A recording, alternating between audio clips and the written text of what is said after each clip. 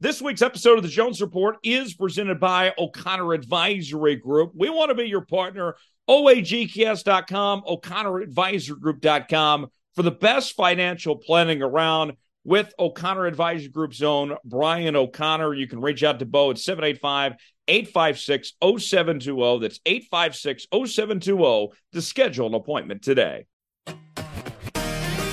Welcome in, ladies and gentlemen, to another edition of the Jones Report. Tyler Jones here with you. So glad to have you with us. Coming up on today's show, going to be joined by Omar Ruiz of the NFL Network as we will take a look at the NFL playoff picture heading into the final week of the regular season. Week 18. We'll preview the games coming up and get Omar's insights coming up in just a little while from right now. Plus, we'll have Coach Bo's football fix presented by O'Connor Advisory Group. Get Bo's thoughts on the college football playoff as well as the NFL playoff picture on today's show. We'll have Tom Foolery coming up later. Big 12 breakdown as well with a look at the first weekend of Big 12 basketball action that we'll have as well. So plenty to get to on today's show. As we join you for the first time in 2024, Happy New Year to everybody out there. Tom Spritz is here with me as well. Tom, Happy New Year to you. Good to hear from you as we begin another season on this show. But I got to know right off the top, I'm asking everybody this on today's show, so I want to ask you, as we get closer to the playoffs, after Aaron Rodgers' appearance on McAfee this week, the Super Bowl logo theory has now gone full mainstream. Are you in or out on the Super Bowl logo theory? If the 49ers and Ravens make it, then, if the NFL doesn't want people to know there's a script, then they're just going to have to take a year off of doing that. Maybe only use one of those teams they had in the script because at some point, I wonder who figured that out. It should be clear. It couldn't have been that hard to look at and be like, wait a second. The funny part too is, But Tom, if I were to pick the Super Bowl right now, I would go with the Ravens and the Niners. yeah, it's pretty easy too. The one seeds, right? Yeah. Then you look last year, were the Eagles the one seed last year? Yes. Okay, and the Chiefs were the one seed, right? Chiefs were the 2 seed. Oh, and then they lucked out to get AFC Championship at home. Right. Right. Okay, so maybe not all one season. The year before, neither the Rams or the Bengals were the one seed. Right. So maybe it's not all just one seeds, but those teams have obviously been kicking ass this year, so it's not out of the realm. Right. I don't know when they come up with the color scheme. Oh, isn't everybody going to be on their toes waiting for next year's Super Bowl logo now? Yeah, right. Like, when does that? I'm assuming that drops after this Super Bowl. It should be pretty soon. And I don't know if there's going to be ever more anticipation for the Super Bowl logo than there will be for this next one. Right. I wonder if that's something you can bet on. What will be the two colors? I'm sure it is. Like we'll know if they take a year off next year if they put like New York Jet gang green colors on it. Yeah. That would be something, yeah. If it was, or a Cleveland Brown, Right? something like that. Where is it next year? Next year it's in New Orleans, I believe. Hmm. Yeah. Who knows? That would be a fun Super Bowl to go to around Mardi Gras. Oh yeah, I mean the Superdome's a dump, but New Orleans It is is a a dump. fantastic city. It is a dump. It's like a concrete jungle in there. Um, I would think like this year's Super Bowl is ideal, Tom, of great destination in Vegas and great stadium. There with the Legion Stadium. Like we usually don't get both. That is true. I mean, oh, just the prices in Vegas, I already know. Like, it's one thing you pay at least 4 grand to go to the Super Bowl, something like that. Right? And then just imagine the hotel prices in Vegas. Oh I yeah. mean, it will be ridiculous. Oh yeah. That city still hasn't recovered from the F1 race yet, You're right, and now you had to put that essentially right on top of it. right? I mean, good for I guess if you're a waiter, waitress, bartender, yada yada. Sure, you're making hella money off those events. Oh yeah. Oh yeah. Dallas still hasn't gotten a Super Bowl since that one they had in 2010 when they had the infamous ice storm that shut the city down during Super Bowl week. So Oh yeah, I don't know what Jerry Jones has got to pull some strings to work with God on the weather to get the Super Bowl back. But yeah, they haven't come back. I've been surprised. I don't know how far is it scheduled out. Like a couple of years.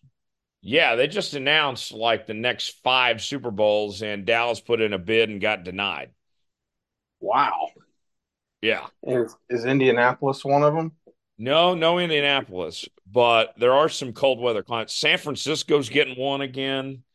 Um, I think Miami's getting another. Yeah, Golly. yeah. Um, it's interesting for sure. Tom, let's start with the college football playoff. I know we're going to dive into this a lot with Bo when he joins us, but uh, Washington and Michigan both advanced to the national championship game. Washington beats Texas in the Sugar Bowl. Michigan beats Alabama in the Rose Bowl.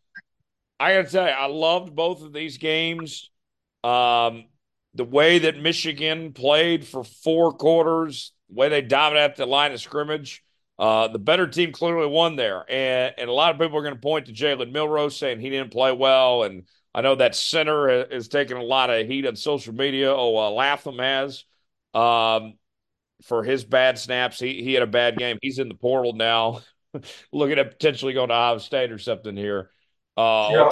what a what a wild game that was, and Harbaugh throughout all of this, everything they've gone through this year, being suspended 6 games and all the allegations, everything, they find a way to get the job done. I was impressed. Despite everything they've went through this year, for Michigan to get that done, I was impressed. Yeah, and they hung on. I mean, I don't think a whole lot of people thought they'd beat Alabama. I didn't think they were going to, and you know, really just two great games overall. I mean, the is this the best college football playoff semifinals we've had? I think it is. Last year's was great. That's true. Yeah, I guess that's true. I might be prisoner of the moment. That Ohio State Georgia game last year came down to the end, and the Michigan TCU game was incredible last year. But the national championship obviously was horrible. Um, but yeah, these two semifinals were really, really good. Michigan looked like they looked the part, and I gotta say, JJ McCarthy, Tom, I thought that Bama had the QB advantage. I would have taken Milroe over McCarthy entering this game, but JJ McCarthy did everything that was asked of him. He didn't look like a superstar by any means, but he didn't make mistakes and he made the necessary throws. I thought JJ McCarthy really answered the call here, and did what he needed to do. I was he had my attention. I liked what I saw from JJ McCarthy. Yeah, I mean, he didn't really didn't turn it over, didn't make any crazy mistakes. And just at the end of the day, outplayed Milroe, who had a couple mistakes, and that kind of is what cost him the game. Yeah, yeah, it did. And Harbaugh, wonder what's going to come of this in the next few days. Like I would think that he's going to the NFL, Tom. But if they win a national championship, it's going to be tempting, I would think, not to want to run it back. You beat Nick Saban, you win national title at your alma mater.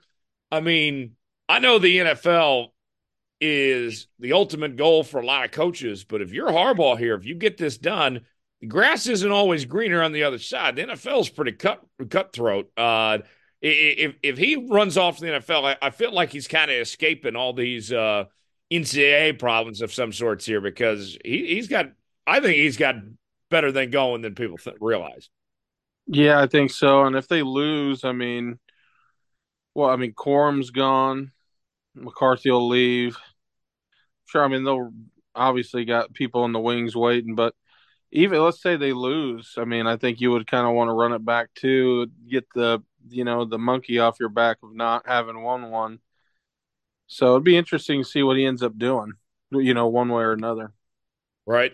Yeah, I think so. And Bama, Saban and company, they don't get the job done. I looked at that Bama team, Tom, and that team, it's kind of weird to say about Alabama, but they did overachieve to a degree. They weren't supposed to beat that Georgia team, the SEC title game. They did so. They rebounded nicely from that Texas loss they suffered early in the season to win the SEC and everything here, and ultimately got beat by a better team. Milroe, we mentioned, didn't play that great.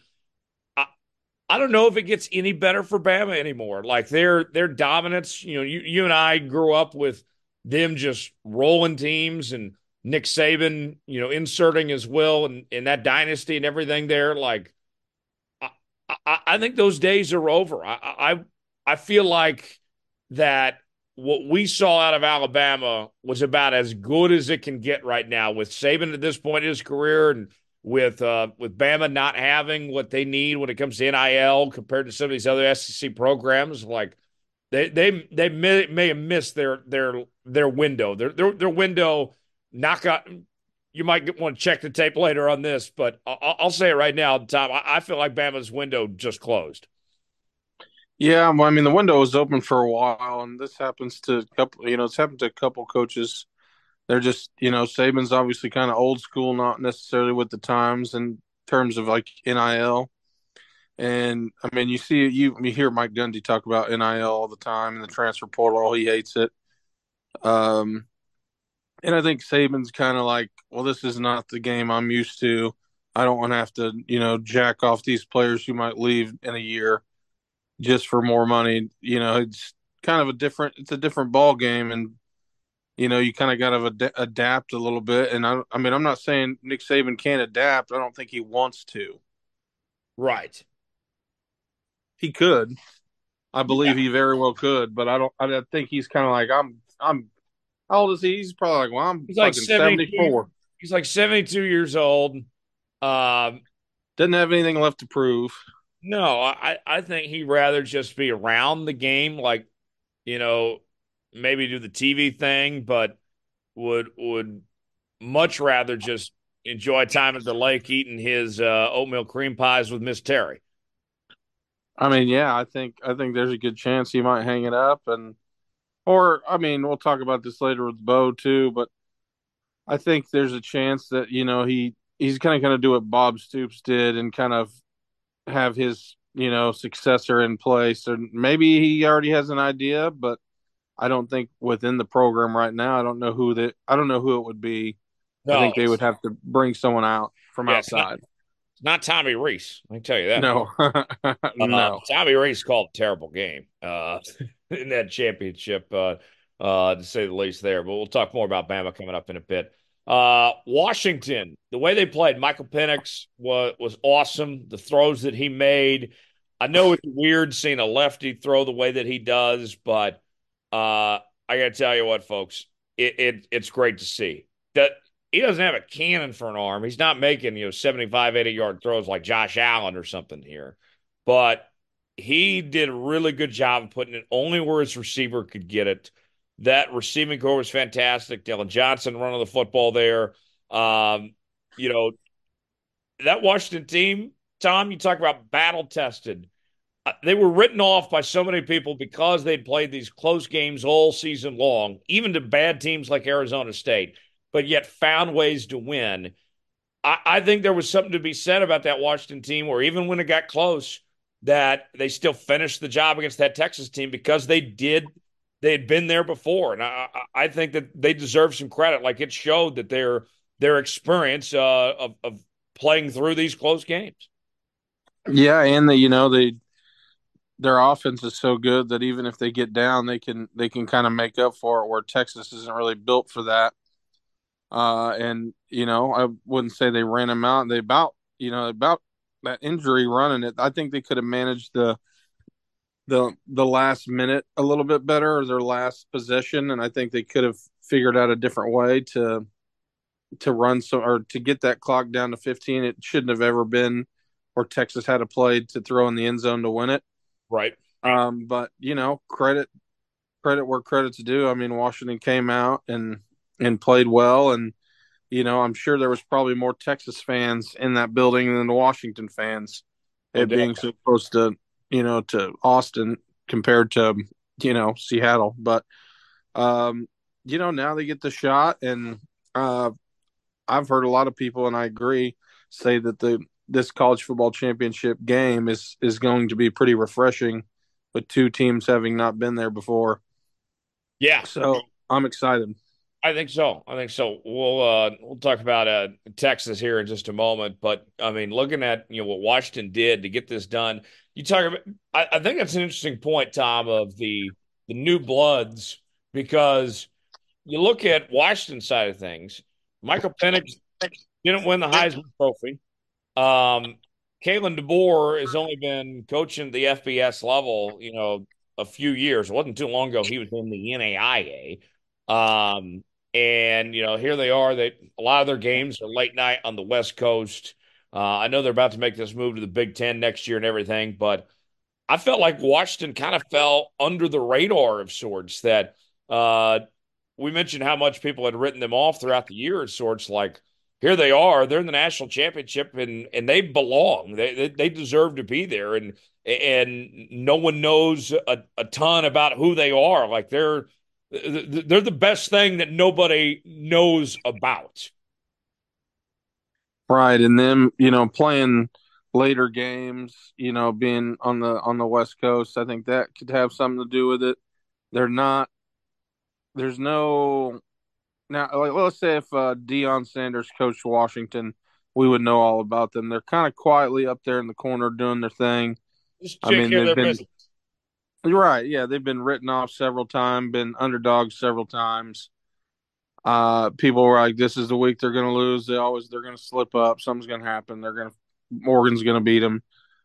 And they just kept trucking along.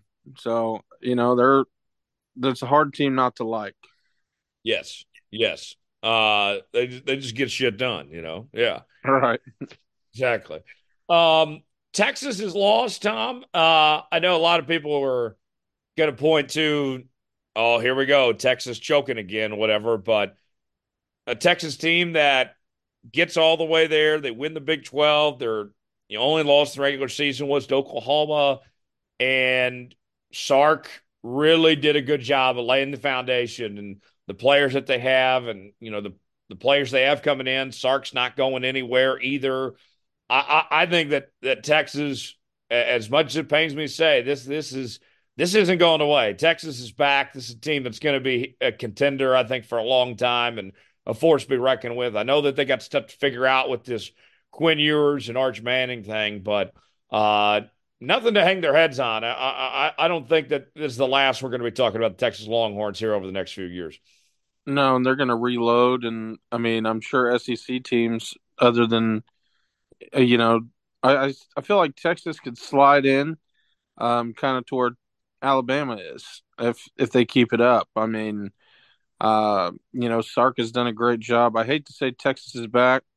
I hate to say it, but it feels like they are. Um, I mean, they were incredible this year. So, and they only got better, as time went on, and had to deal with Quinn Ewers being out. Malik Murphy ended up coming in and did a great job. He's off to where's he? Did he go to Duke? He went to He's Duke. off to Duke, yeah. So I mean, hats off to Texas. They were hard to beat. Yeah. Um, One question I'll have for you before we move on here and go to the NFL playoff side of things, Tom. When you look at Texas and what they accomplished this year, and then their rival Oklahoma, who beat them, might I add, but had a huge step in the right direction. Oklahoma did, winning 10 plus games and getting to the Alamo Bowl, and what Brent Venables has done, and Jackson Arnold now taking over and everything. We know Oklahoma has a better track record over a extended period of time, but Texas has more recent success. Now that both of their seasons are over, who is more ready, you think, for this transition to the SEC? Who's the program you'd rather be right now? Would you rather be Sark in Texas or Venables in Oklahoma, Tom? Oh, I mean, I would much rather be Texas. I mean, not even because of the recent success. I mean, Texas has. I mean, OU's got the money too, but um, you know, Quinn Ewers probably going to come back. We saw what Arizona did to OU in the Alamo Bowl. That didn't pan out too well. I'm not saying that that's indicative of how they'll end up playing in the Oh, SEC. I think. I liked what I saw from Jackson Arnold. I think he's going to be really good. I mean, the first year though, I think they're. I mean, they're going to struggle a little bit. I think. I mean, they still make a bowl and probably still get 8 wins, but 8 9 wins, but maybe you never can count them out. But I mean, yeah, year one at the helm, I think you know I'd be shocked if they like made the college football playoff next year, even with 12 teams. I'd be shocked.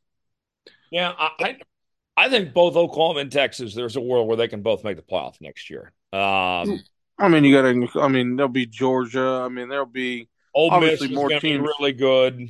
LSU is going to be interesting. Bama, I mean, it's going to be ultra competitive. Mizzou's not going anywhere either. Uh, Right. So, yeah, the SEC is going to be a madhouse next year. We'll see how it ultimately all plays out. More college football talk coming up later when Coach Bo stops by and joins us. Don't miss out on that. Let's transition, shift gears now to the NFL and look at the games ahead this weekend and the playoff situation where things stack up going into the weekend. Tom, we'll kind of go rapid fire through these games here. Steelers, Ravens this weekend. The Ravens, no Tyler Huntley, or no Lamar Jackson. Tyler Huntley getting the start. Several key players for the Ravens not going to play. Steelers need the win to stay in contention for the playoff. Mason Rudolph's played a lot better football the last couple of weeks since taking over for Kenny Pickett here.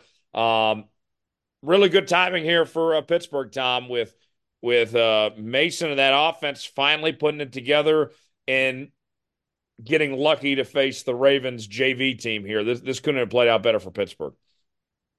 Right. Yeah. I mean, this is kind of a I wouldn't call it a gimme game because I think still the Ravens and the Steelers hate each other, and I think the Ravens are going to do what they can, even with Tyler Huntley and the really the backups to still try and play this game out and knock Steelers out. I mean, it's the same way we'll talk about it, I'm sure, with the Rams and the 49ers. I mean, that game doesn't mean as much, for the Rams in that case that it does like the Steelers in this position, but Yeah, um, that Rams 49ers game doesn't mean much for either team. right. I mean, it's pretty much just you want to come out of there unscathed. Right.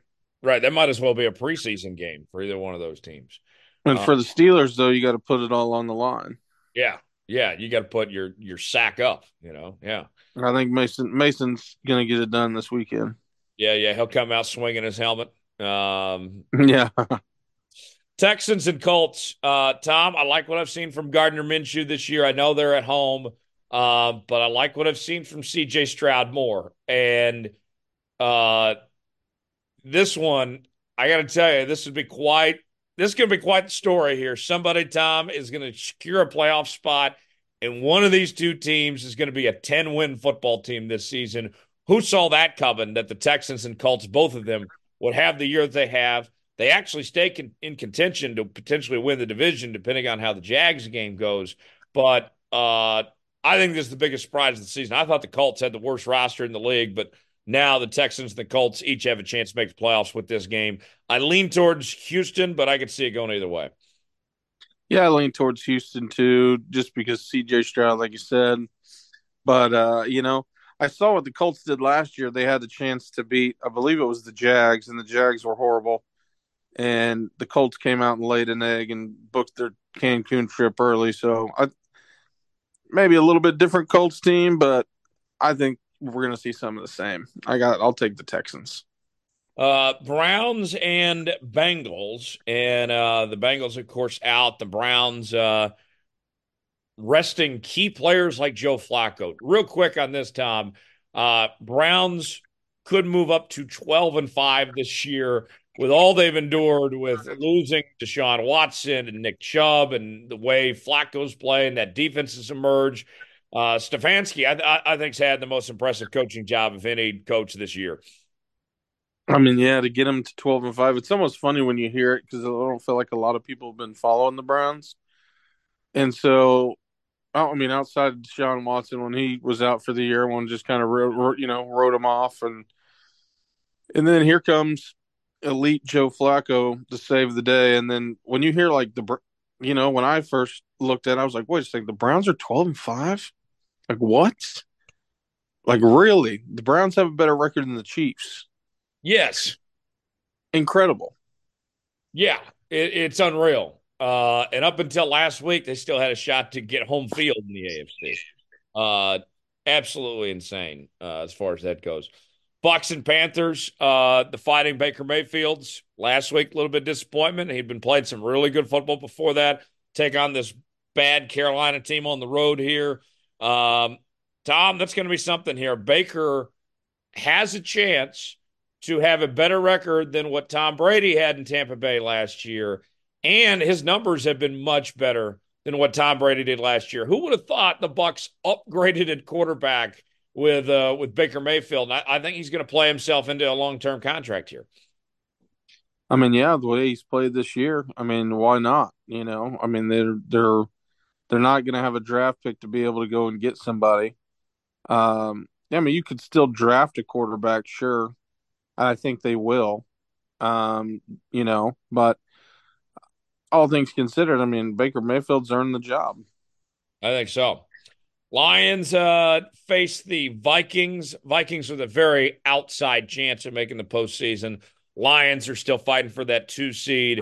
Tom, I don't waver on the Lions losing to Dallas last week. That's still a very good football team. Jared Goff and company, they're playing really well here.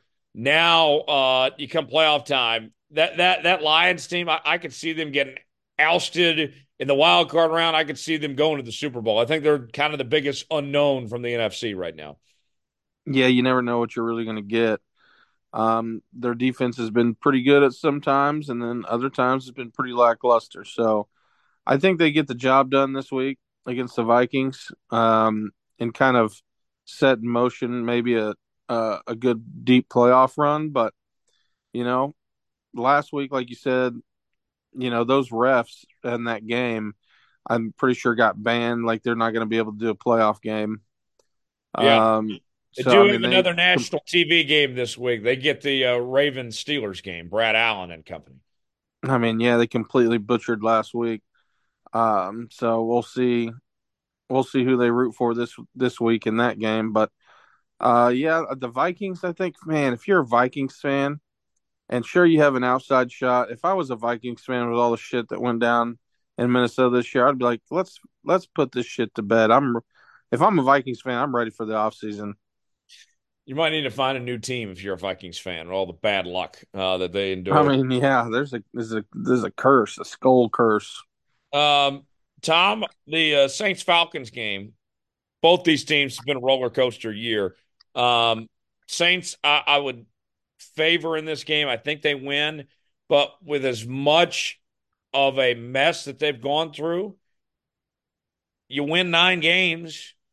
That coaching staff actually might come back, and Derek Carr might come back. Who would have thought with as much of a up and down year it's been there? The Saints, they got the whole Derek Carr experience this year. Yeah, they did, and we'll talk to Bo too here shortly, but I'm sure Bo can't believe it. He's kind of what he said. He wrote off the Saints. He was no longer a fan as long as Derek Carr was the quarterback.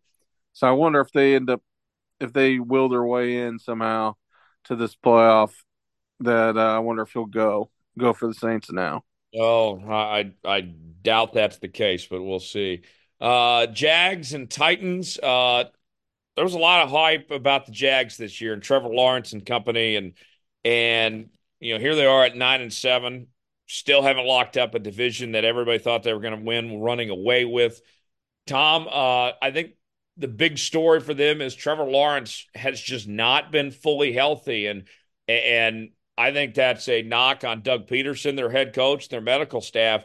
They should have sat Trevor Lawrence a while ago and let him get fully healthy to get back to 100% because it's kind of like that Joe Burrow thing with the Bengals all over again. They're just only setting him up to fail and suffer even worse injury here if they don't get this right. Yeah, they need to do something, and they were sitting at like 9-3 for a while, weren't they? Something like that. Yeah. 9-4, I believe. Yeah.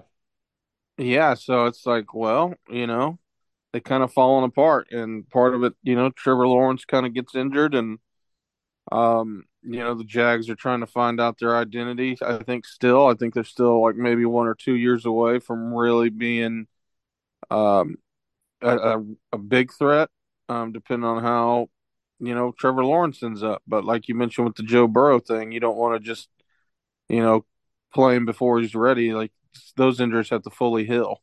Yeah. Seahawks and Cardinals. Seahawks have to win this one, and then they need the Bears to beat the Packers to get in the playoffs. Seahawks have been up and down throughout the year. Had a couple nice weeks there where they beat Philly and beat Tennessee, and then a letdown last week at home against Pittsburgh here. And an Arizona team that's looked like a lot different team with Kyler Murray, Tom. And in the second half of the season, Cardinals have a better record than the Seattle Seahawks do. I think Seattle wins, but it's certainly not a given here. Arizona is going to give Seattle all they can handle, and we know about Seattle's history at State Farm Stadium. Some bad juju there. Yeah, and maybe a lot of runs this week. Then, we'll see what happens. I mean, Seattle kind of all over the place this year. Started off pretty damn good, and then just up and down, up and down. It's been a roller coaster season, I feel like, for Seahawks. I mean, you know better than I. Yeah, yeah. It is. It's been something for sure. You're on Uncle Speaking Pete's of wild ride. speaking of that Bears Packers game, Tom. The the Bears have not beat the Packers since 2018, and they're in an interesting position because even though the Bears are out of playoff contention, Tom, Matt Eberflus is potentially coaching for his job. Justin Fields has a bit of an audition here of sorts, whether it's for the Bears or other teams, to still be a starter somewhere next year. They still have a ton to play for, even though they're out of the playoffs. The Packers, meanwhile, trying to, lock up a playoff spot and everything here. Bears haven't beat the Packers since 2018. If there was ever a time for the Bears to get it done against Green Bay to spoil the Packers season, it'd be this right here. And we saw what happened to the Packers last year. Same exact situation, winning you're in, and they lost at home to Detroit. Yeah, and I think it could happen again. I mean, Jordan Love, I think overall this season, I don't think he's played bad. His first real season, you could say, and I think he'll continue to kind of grow. But this is a Packers team. I mean, I feel like a Packers fans probably feel like Spurs fans, like we're not used to not being there. And so humbling moment for them. I think the Bears have a chance, and you know they don't. It's not like they have to deal with Aaron Rodgers. You can, you know, you can't get in the playoffs. You're not haven't really done anything. Haven't been really impressed all season with Fields or just the Bears in general. But man, sometimes it's really fun to play the spoiler. Oh, definitely. Definitely so. That'll be a fun game, I think, and we'll see if the Bears can get it done. Chiefs and Chargers, Mahomes is sitting out. They're not going to be the one seed, so they're kind of taking the week off. Chargers, it's been an awful year for them. They're at 5-11. Eagles take on the Giants. and I believe it's going to be Tyrod Taylor getting the start for the New York Giants there at home. Eagles still trying to win the division and get that number 2 seed in the NFC. Um, you know, they would like to avoid the wild card falling all the way down to the 5 seed here. The Eagles not playing very good football lately, Tom.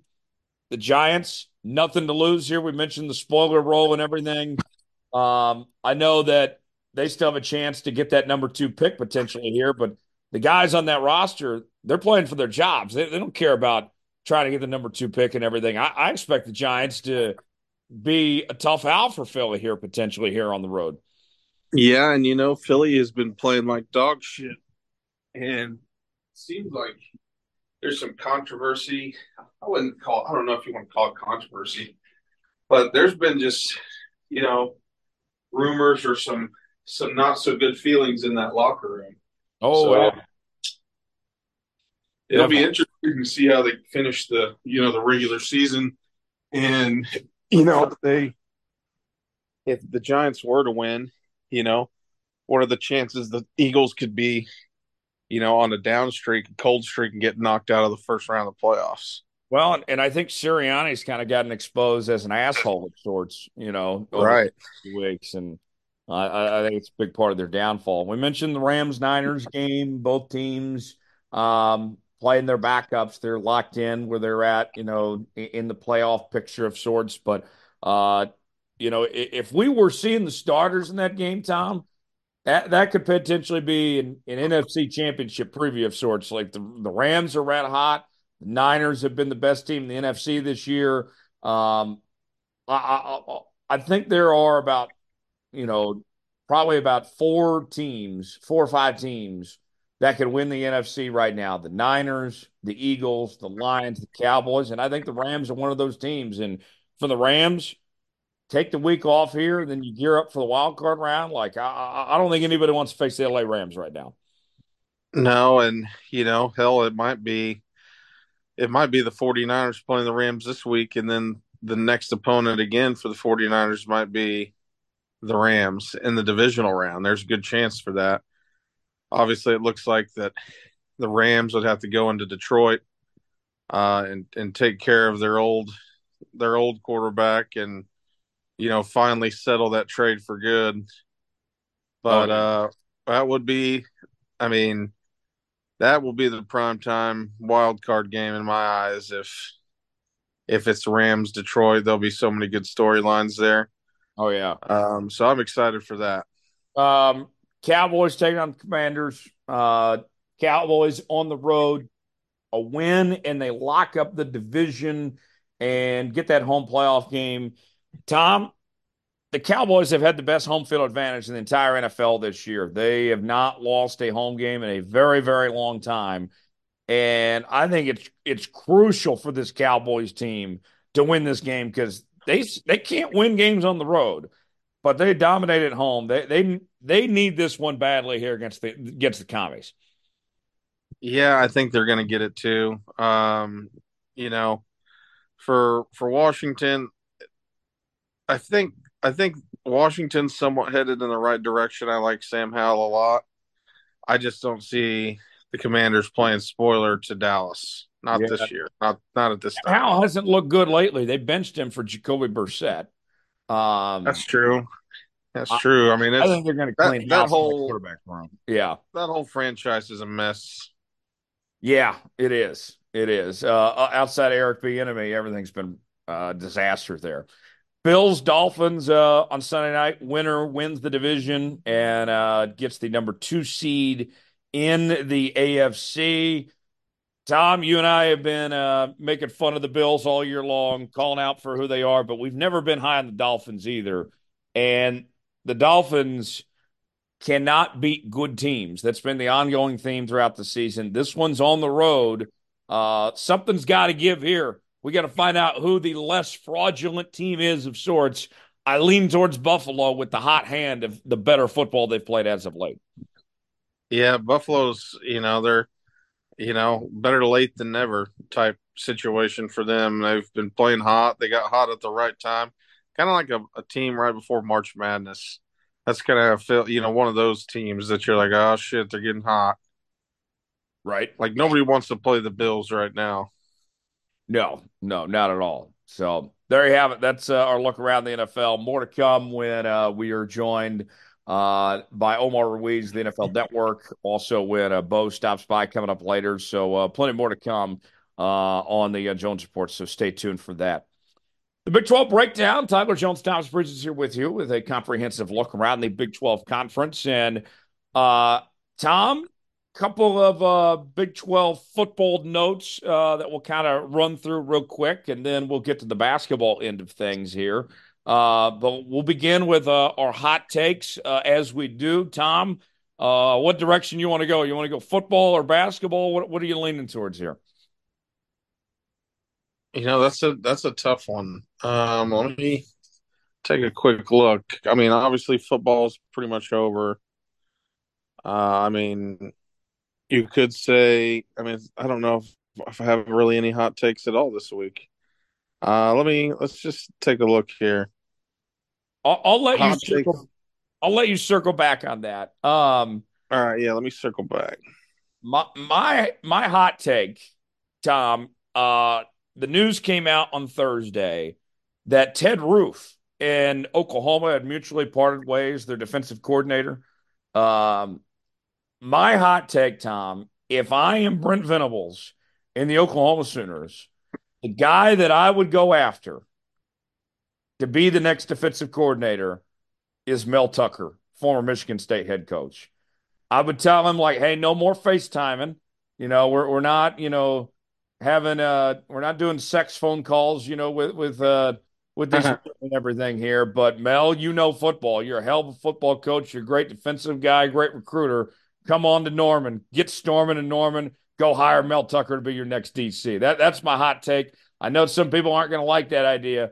But Tom, like Mel Tucker knows football, and honestly, I don't even think he did anything wrong in that whole ordeal. It was consensual and everything here. I think that Mel Tucker is going to be a head coach sooner rather than later here. No pun intended. I think he'd be a great fit in Norman next season. I could see that. I think that's something. I'll give you a hot take here. I think TCU comes into the fog this Saturday and upsets KU. Ooh. TCU has played Kansas really well compared to most teams in the Big 12 for whatever reason. I think everybody thinks back to their very first year in the league when they had a horrible season that TCU team did, and they still beat Kansas at home. And Bill Self went on the infamous rant where he said that was the worst Kansas team to take the floor since we lost to the Topeka YMCA. Uh-huh. So, yeah, could be interesting. I doubt that happens, but we'll see what TCU can put together there. Should be a fun game there on that front. So a couple notes to get to on the Big 12 football side of things. Uh, let's start with Will Howard. We told you a couple weeks ago that he was leaving K-State, that they're going with their new quarterback, Avery Johnson, who played very solid in the Pop-Tart Bowl and, ate the edible Pop-Tart and everything. It was great. I think K-State's going to be fine. I think, in fact, they probably upgraded quarterback going to Avery Johnson here. Not the end of the world that Will Howard's leaving. But Will Howard ends up going to Ohio State. Um, that one caught me totally out of left field, Tom. Like, I mean, that's a big jump for him. That's a team that has a lot of high hopes and expectations, a lot of pressure on Ohio State with Ryan Day right now coming off a disappointing loss to Mizzou and losing to Michigan. And they haven't beat Michigan the last few years, haven't won the Big Ten and everything here. I mean, I like Will Howard. I don't know if I like him good enough for Ohio State. I don't know if he's going to be the upgrade that Ohio State's looking for from Kyle McCord. He'll be an upgrade, but I don't know if Ohio State's ready to be running QB power every other play.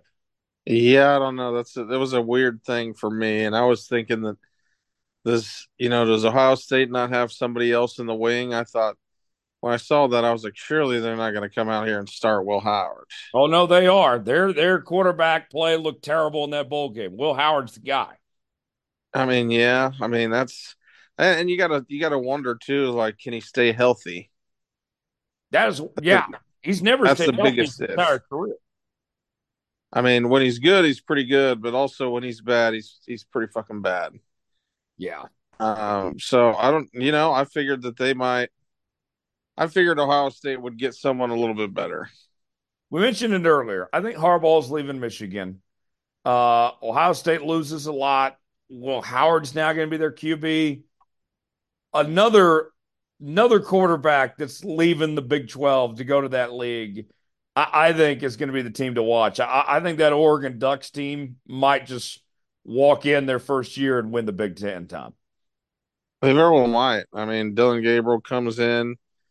I think Gabriel was rated the 18th best player by ESPN in the top I'd take 100 college Gabriel football over players this Howard year. every Oh, day. all yeah, and yeah, every day. I mean, that's not a shot at Will Howard either, because I like the toughness. Will Howard kind of puts it all on the line. He's kind of a likable guy, I think, I think but so. he's kind of like a. I mean, if as an OSU fan, would I take Will Howard over Bowman? Yeah, but for Ohio State though, well, Right. I'll be interested to see how that plays out. I kind of will have to root for him because I like Will Howard. Speaking of Oklahoma State and Alan Bowman, granted an extra year of eligibility, his seventh year of college football.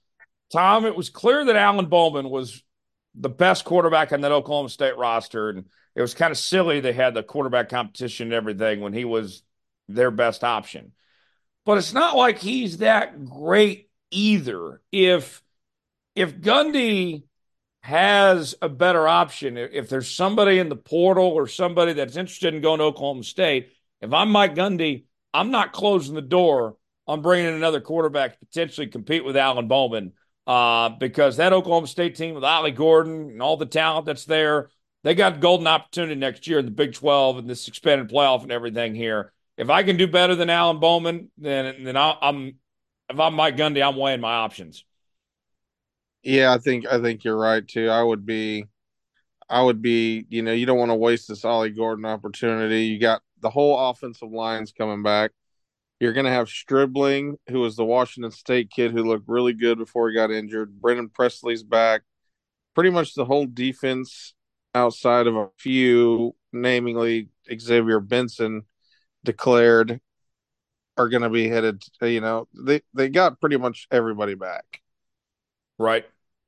So Right. this is, and they gotta go for it, and see, the offensive line. I'm sure there'll be some cats in the wings, but you'll have a pretty much an all senior grad transfer offensive line. Um, you got an all American running back, maybe probably the best in the nation, and we'll see. I think Alan Bowman can get better.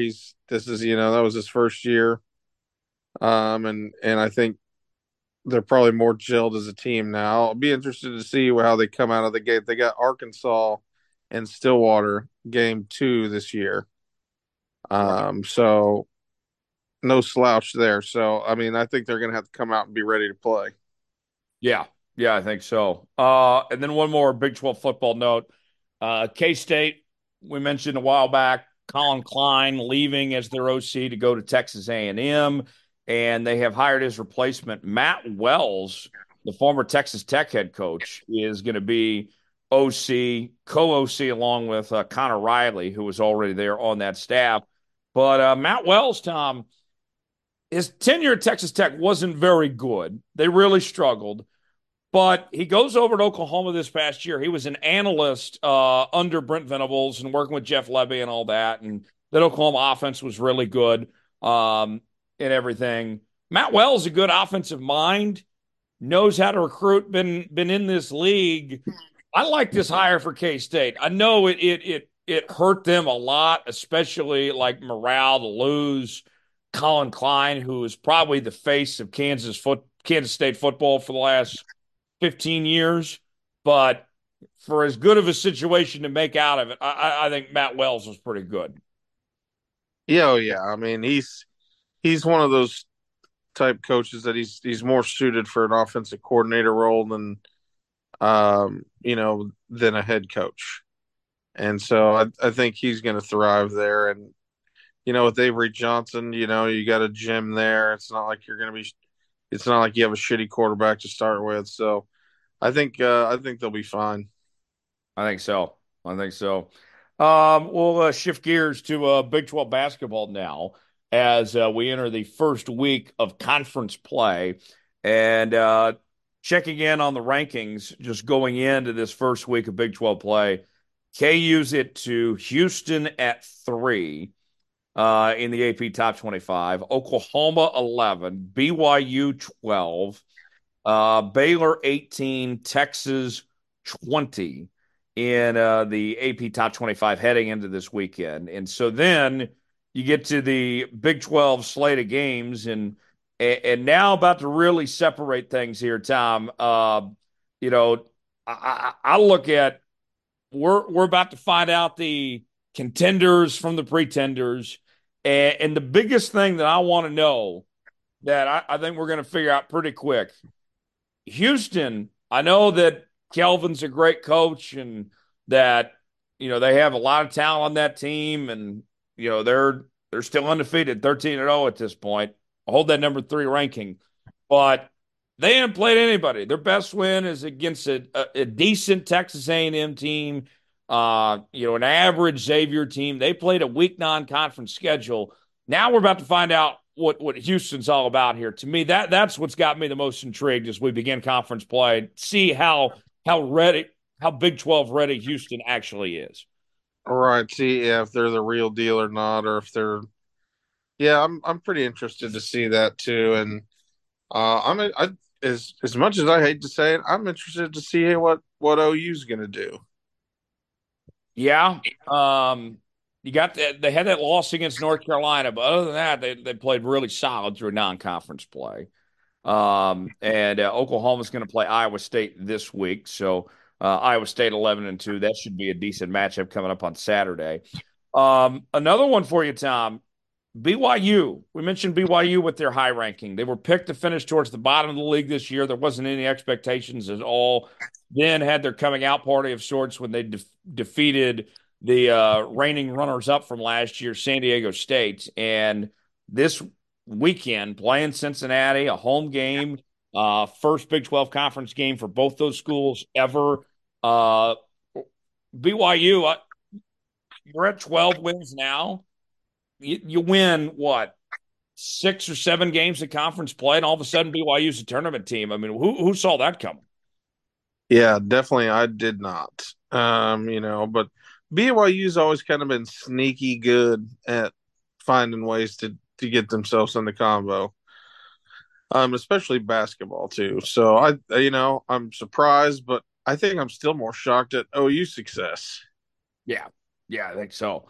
Um, and just looking at the Big 12 slate of games this week, Baylor taking on Oklahoma State in Stillwater, TCU taking on Kansas in Lawrence, and Tom gave us upset special earlier, taking TCU to win that one. West Virginia against Houston. That game in Houston, West Virginia, only with 5 wins, no Huggins. I think they're going to be the worst team in the conference. Them or UCF, one of the two. Iowa State taking on Oklahoma. That game in Norman. UCF and K-State in Manhattan. Texas Tech and Texas in Austin. Good rivalry game there. And Texas at that 20 ranking. Grant McCasland, his first year at Texas Tech. And then the Cincinnati BYU game. Tom, the two games that had my eye specifically this weekend, Texas Tech, Texas, I think is going to be a really good matchup. And then that TCU Kansas game, for obvious reasons, with seeing Hunter Dickinson and everybody in that team. I would love to see if Tech could find a way to go into Austin and get that done, and for Grant McCasland to win his first ever Big 12 conference game. Yeah, that'll be a great one to watch. I mean, similar records. Tech, is not and obviously they've dropped off a little bit from what they were. But obviously, my eyes on TCU and Lawrence, and the other one I really want to watch too and see kind of how it goes is. I mean, I think his ass is on the line too. Mike Boynton Baylor comes into to Oklahoma State and Stillwater. Um, Oklahoma State played the other night. Who did they play the other night? And there was not. I mean, okay, so they played Plus Chicago Wednesday State night, on Wednesday. Yeah. right? So okay, I mean, the students aren't back, I guess yet, but I mean, there was just dead, bare, empty. So I'm looking. I want to. I'm hoping that there's going to be some more people in Stillwater for this game. I mean, it's hard to get up for, Oklahoma State basketball when Mike Boyden said every chance. So I think this little gauntlet they play Baylor at home, at Tech, at Iowa State. Then you got KU at home, at K State, TCU at home, West Virginia at KU. I mean, I don't know. Like, if I'm gonna be honest with you here, let's look at it. 1, 2, 3, 4, 5, 6, 7, 8. In January, I think if you can go 500 in January, if you're Mike Boynton, then you're doing pretty good. Yeah. I mean, it's a gauntlet. Damn it! I mean, it's It's, the easiest game on their schedule is going to be West Virginia at home. I um, mean, one thing I'll say, Tom, as far as Oklahoma State goes, I think a good measuring stick for them, kind of, and I hate to call out college kids and somebody that I followed for a long time. It's not personal; it's just business here. But I look at Bryce Thompson, for example, former five-star kid. Started his career with Kansas. Ultimately, it was trying to compete for playing time, just not enough baskets go around for everybody, right? Ends up back at Oklahoma State playing close to home. And this was a huge deal when they got Bryce, five-star McDonald's All-American. This is going to be the guy to bring us back. Here we are. Bryce is in his senior season now. There was thoughts at one point he could be like a two and done potential type player. And he's averaging 13 points a game right now. Um, doesn't look like he has much of an NBA future.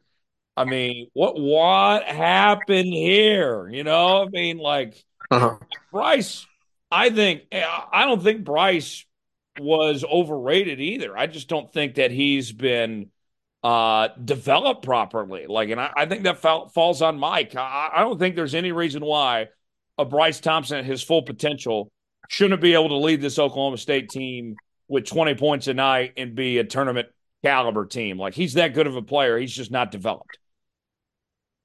yeah, that and it's kind of an excuse after excuse for Oklahoma State basketball. It's just like, yeah, well, the NCAA was mean to us, and it's like all right, you've milked that a little too much. Don't get me wrong, I love Mike Boynton and just as a person, but as a coach, I mean, it's like enough is enough. Like, it's put up or shut up time. Like, this situation Mike Boynton's in right now feels very Neil Browny. Uh, he's gonna have to pull it out of his ass like Neil Brown did at West Virginia football this year. Yeah. Yeah, I think so. He's even past Bruce Weber territory. Oh, yikes. You never go past Bruce Weber territory. Um, Right. Omar Ruiz set to join us next. Coach Bo coming up in just a little while. And then we'll also have Tom Fuller in the show. More to come. Stay with us. Join us now on the program this week. Pleased to welcome in from the NFL Network. It is Omar Ruiz, who is back on the Jones Report once again. Omar, always a pleasure. Anytime we get the chance to chat, my friend. Week 18, playoffs around the corner. Pretty exciting times. Oh, thanks for joining us, man. Oh, thank you, Tyler. Always great to visit with you, especially when playoff spots are on the line. And what do we have? 6 teams or 6 games this weekend that have clinch scenarios, right? And 8 teams, I think, control their playoff fortunes here with games this weekend. And it's what the NFL wants, right? They want it to come down to the wire. They want the parity. They want the uncertainty. They want the fan bases to be, glued to their seats all the way through the regular season. And for those teams that are already fortunate to be gearing up for the playoff run and maybe resting some players, good for them. They've earned it. And this is the time of year to celebrate that. So yeah, great time of year. And of course, the coaching carousel looms, here after these games on Sunday. So a lot to talk about, Tyler, and happy to visit with you. Happy New Year. Yes, Happy New Year indeed. Before we get to the business of the day and the stuff going on around the NFL, I got to ask you the question that everybody really wants to know, Omar, since you may have an inside working for the NFL Network and the league and everything. What's your take? Do you have any insides on this whole theory about the Super Bowl logo controversy and what Aaron Rodgers brought up this week on McAfee and anything? Is there anything true that you can tell us about any connections? Does the Ravens or Niners have an inside track to the Super Bowl with the logo here? Yeah, I've seen that online, Tyler, but I forgot to look it up. What is this logo conspiracy? So the logo conspiracy is that the colors in the logo are associated with teams that are going to the Super Bowl. Last year, they had the Eagles and the Chiefs, and the logo was green and red. Oh, I gotcha. Year prior, you had the Rams and the Bengals, and the logo and it was blue and orange. Orange and yellow. And okay. So now we have this year, the logo is purple and red, so everybody assumes it's going to be the Niners and the Ravens now. Hey, those script writers, the NFL does a fantastic job assigning people their scripts all the way down to the logo creators. How detailed and thorough is that? Well, and the fact that it was Rodgers that brought it up this week, I'm sure he wasn't. I'm sure he was thrilled when he got the logo to begin his season with the Jets this year.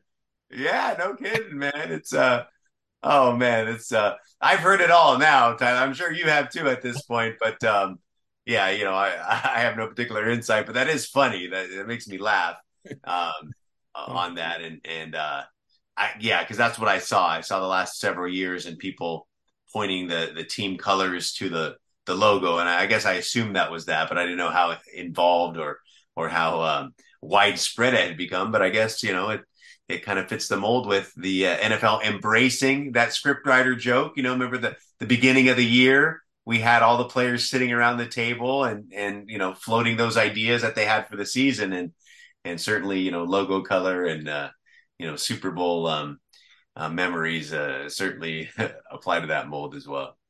Yeah. Now there's much anticipation for next year's Super Bowl logo all of a sudden. So we can find out who's playing in the Super Bowl already. Omar, let's start with the AFC side of things. With that team that the script is apparently written for, the Baltimore Ravens, already locking up that number 1 seed. Lamar Jackson looks like he's going to be the MVP, best record in the league.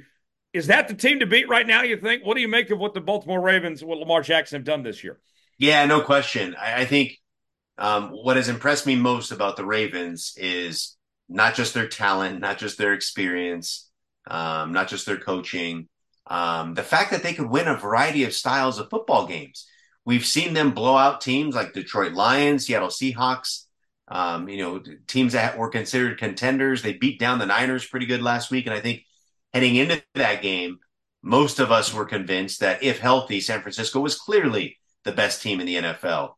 But the Ravens changed that narrative. And I think, having covered them a few weeks ago, I remember them squeaking out a game against Arizona. And they were in control the whole game, but Arizona, give credit to them, hung tough and kind of made it competitive, a 1-score game in the fourth quarter. And I remember talking to John Harbaugh and Lamar Jackson after that game. The fact that they can, blow out a team like Detroit, but then they can fight off a team like the Cardinals. We don't see that a lot. We don't see teams that are as talented as Ravens are have that will about them to win regardless of the circumstance. And so I think that's what makes them the most dangerous. And also talking to Marlon Humphrey during that or after that game, and he's been on several high-profile Ravens defenses before.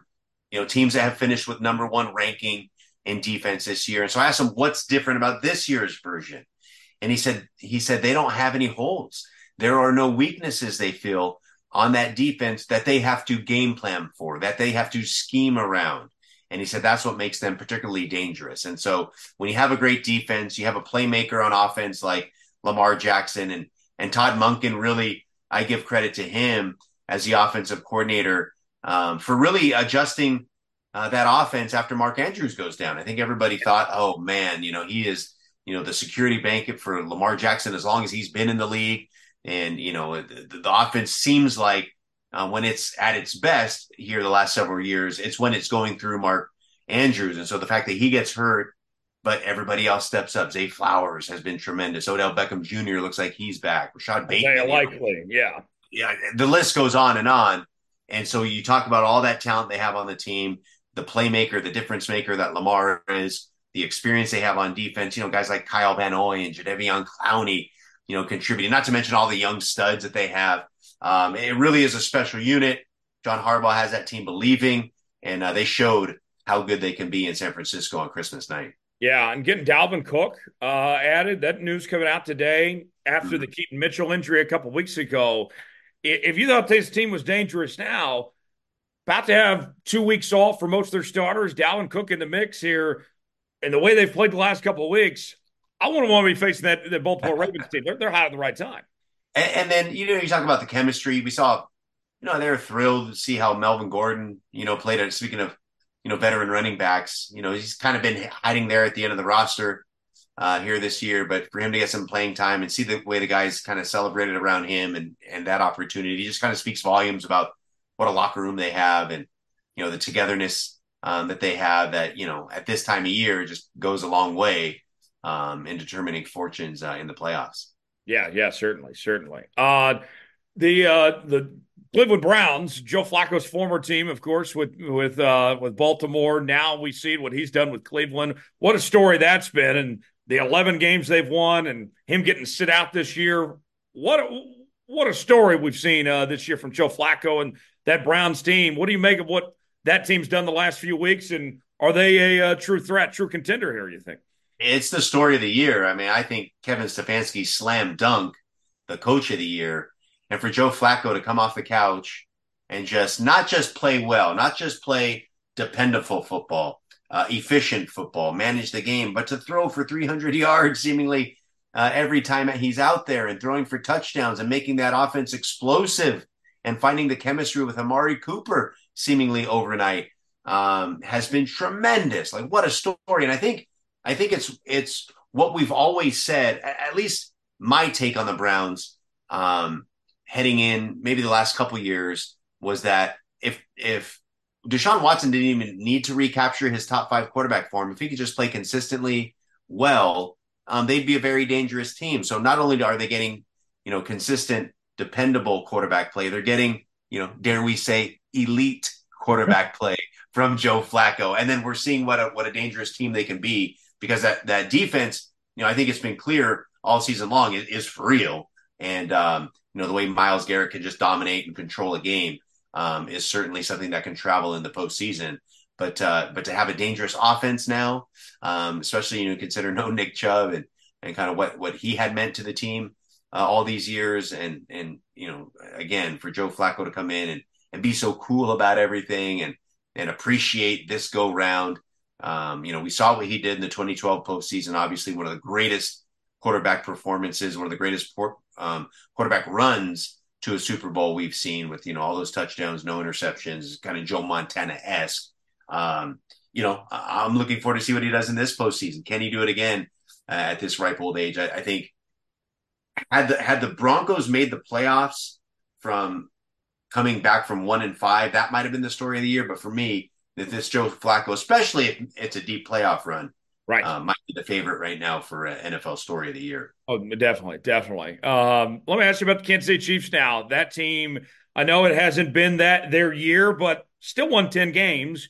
And the complete panic mode, I know everybody's talked about the receivers and the drops, and obviously the Taylor Swift story with Travis Kelce and his down year and everything here.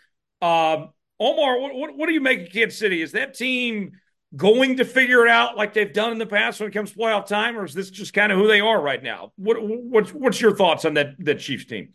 Yeah, that was my concern early in the year, because I've always been one of those people that had said they're going to figure it out. I have too much belief in Patrick Mahomes. And I know you do too, with that frame behind you there, along with Oh, Tiger yes. Woods. I have too much If belief I in Patrick. I have too much belief in Patrick Mahomes. I have too much belief in Andy Reid. I thought they would figure it out, no question. But the longer the season went on, the more that they struggled. I came to realize Mahomes and Reid can figure it out all they want.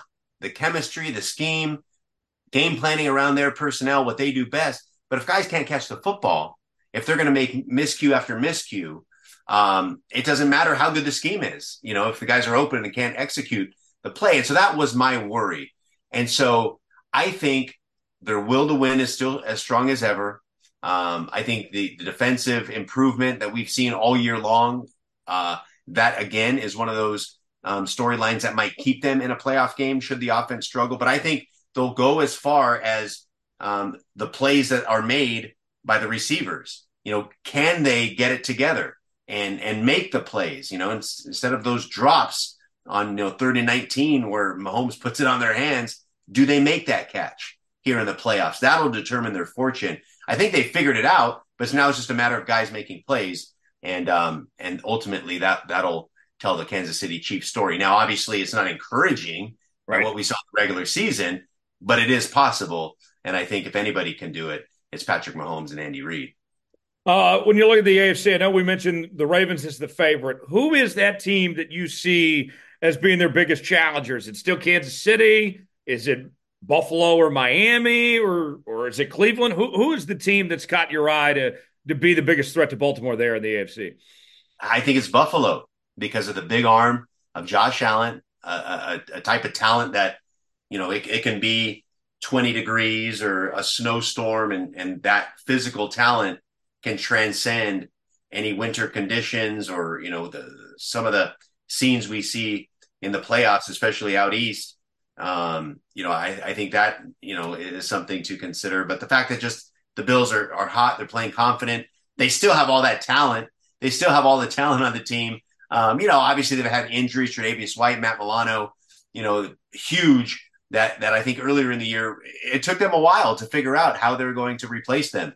You can't just figure that out overnight, guys that are special like that. But I think over the long haul, they have figured it out. And I think that's the more dangerous team. But the crazy part, Tyler, is, there could be a scenario where Buffalo doesn't even make the playoffs. Yes. If they lose to Miami and the way the other configurations of the outcomes, that's possible. But they could also be the number 2 seed.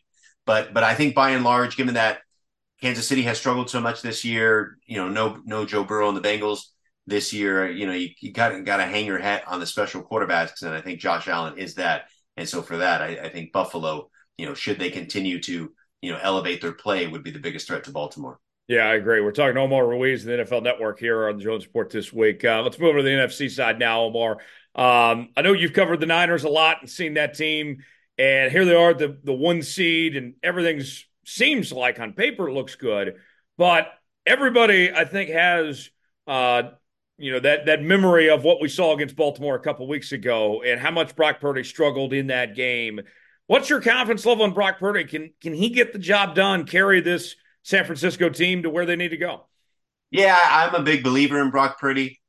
Obviously in that game, and we've seen it with quarterbacks over the years. Patrick Mahomes. Where there are balls he puts in danger that are dropped, or the defense just doesn't see the pass right in front of them, and the interception does not happen. And I think that was one of those cases on Christmas night where all of those went against Brock Purdy, and the law of averages kind of caught up to him.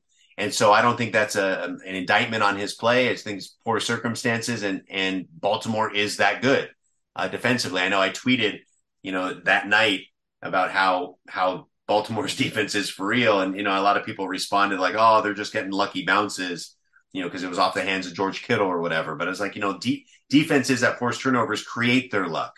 Yes. And certainly that was the case for Baltimore. But I think, again, that was just, Brock Purdy just had a bad game. And I think the way they responded in Washington on the short week, I think said a lot about where this 49ers team is from a maturity standpoint. And the fact that, they're able to lock up that number one seed, they can get healthy. They can rest Christian McCaffrey not only in week 18, but obviously the bye now, make sure he's 100%, and get everything locked and loaded. So, yes, I've just seen Brock Purdy make too many special plays, too many special throws. And we saw it even on Sunday in that play where, he kind of scrambles around and does things off system. It's not Kyle Shanahan's, amazing scheming. Brock Purdy makes the play. Brandon Ayuk hooks around left end zone. Purdy finds them. Touchdown 49ers. And we've just seen that time and time again, that I think that'll continue in the postseason. Not to mention the experience that he had last year.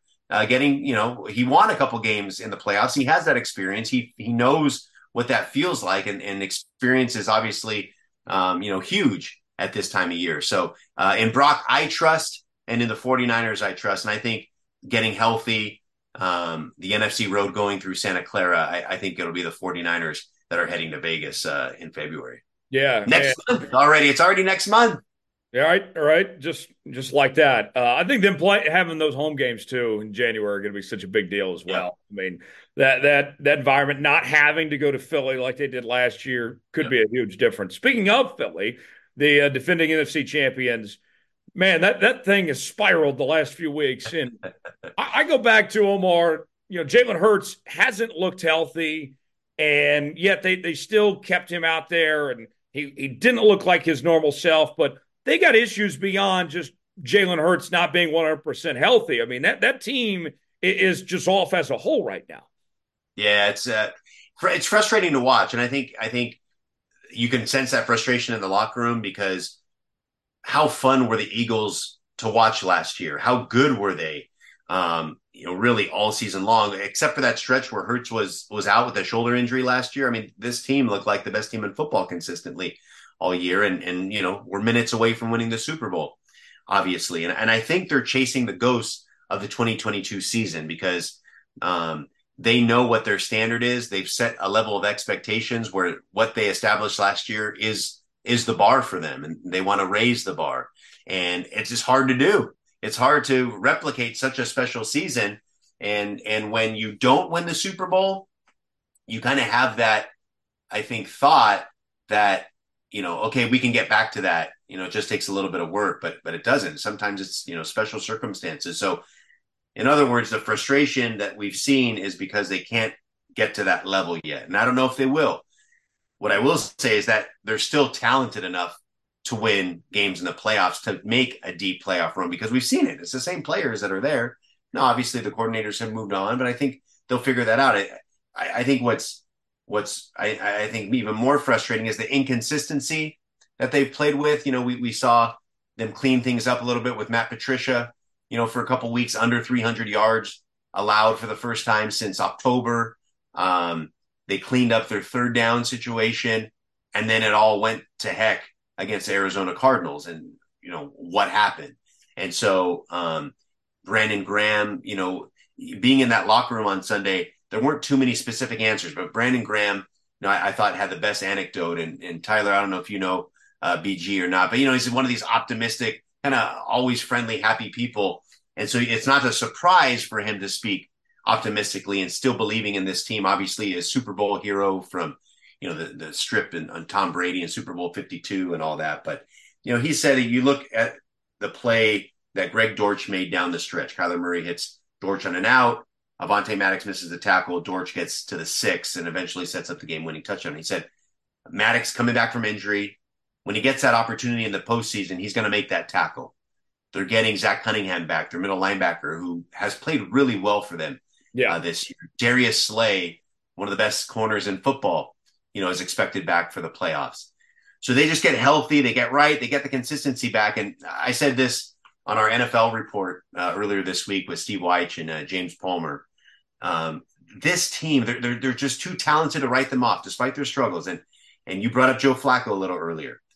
Reminded me of the 2012 Ravens team, where if you remember, they lost 4 of 5 heading into the playoffs. Right. They had fired Cam Cameron, their offensive coordinator. They bring in Jim Caldwell, but they lost 4 to 5 heading into the postseason. So a lot of similarities there for me with, obviously Matt Patricia replacing Sean Desai as the play caller on defense. Still a lot of talent. They've lost 4 to 5 currently, but there's still a lot of talent there that they can turn it around. They're good enough to win in the trenches and make a deep postseason run. I still believe in Philadelphia. Obviously not the favorite in the NFC, but I still believe in them that have the potential to make a Super Bowl run should they kind of turn it around like that. Yeah, I think so. And with that division race coming down to the wire between them and Dallas, we know how well Dallas has been at home. The best home field advantage in the NFL we've seen over the last year or so. How important is the division title for that playoff picture for Dallas and Philly? What difference do you think that will make for either team who comes away with ultimately winning the division and that number 2 seed, as opposed to being the 5 seed and being on the road for the whole playoffs? Well, for Dallas, I think, the questions are still surrounding them as far as winning on the road against good teams. Like, they haven't done it. And so I think it's still a question for them. Now, Philly obviously won 2 home games last year as the number 1 seed in this version of the Eagles. The Jalen Hurts, definitive football team, the A.J. Brown version of the Eagles have yet to play on the road in the postseason. Now, Jalen Hurts has when they played Tampa a couple years ago, and Tom Brady, but that wasn't the sort of electrifying Eagles that we've come to know in the last couple years. So I think it is important. I think it's more important for Dallas. I think the way Philly plays, the kind of dominant in the trenches with an offensive line and, the big front on defense, I think they can win on the road. And I think the experience and confidence they have. But I think if Dallas had to go on the road, they'd have to answer all those questions all week about, their failure to win on the road this year against good teams. And as well as they seemed to play against Miami a couple weeks ago on the road, and Dak hitting that, touchdown pass to Brandon Cooks, seemingly the game winner, maybe his MVP moment. Obviously, they ultimately lost the game. And so I think, maybe that doubt creeps in. So I think it's very important for Dallas, not as much for Philly. And for that reason, I think the Cowboys put the, pedal to the metal this weekend, and they secure that NFC East crown and ultimately the 2 seed. Last thing on the NFC, and then I want to ask you about some coaching changes here real quick. The Detroit Lions, we talked about great stories this year, what they've done, winning the division and everything, still in contention for that 2 seed right now.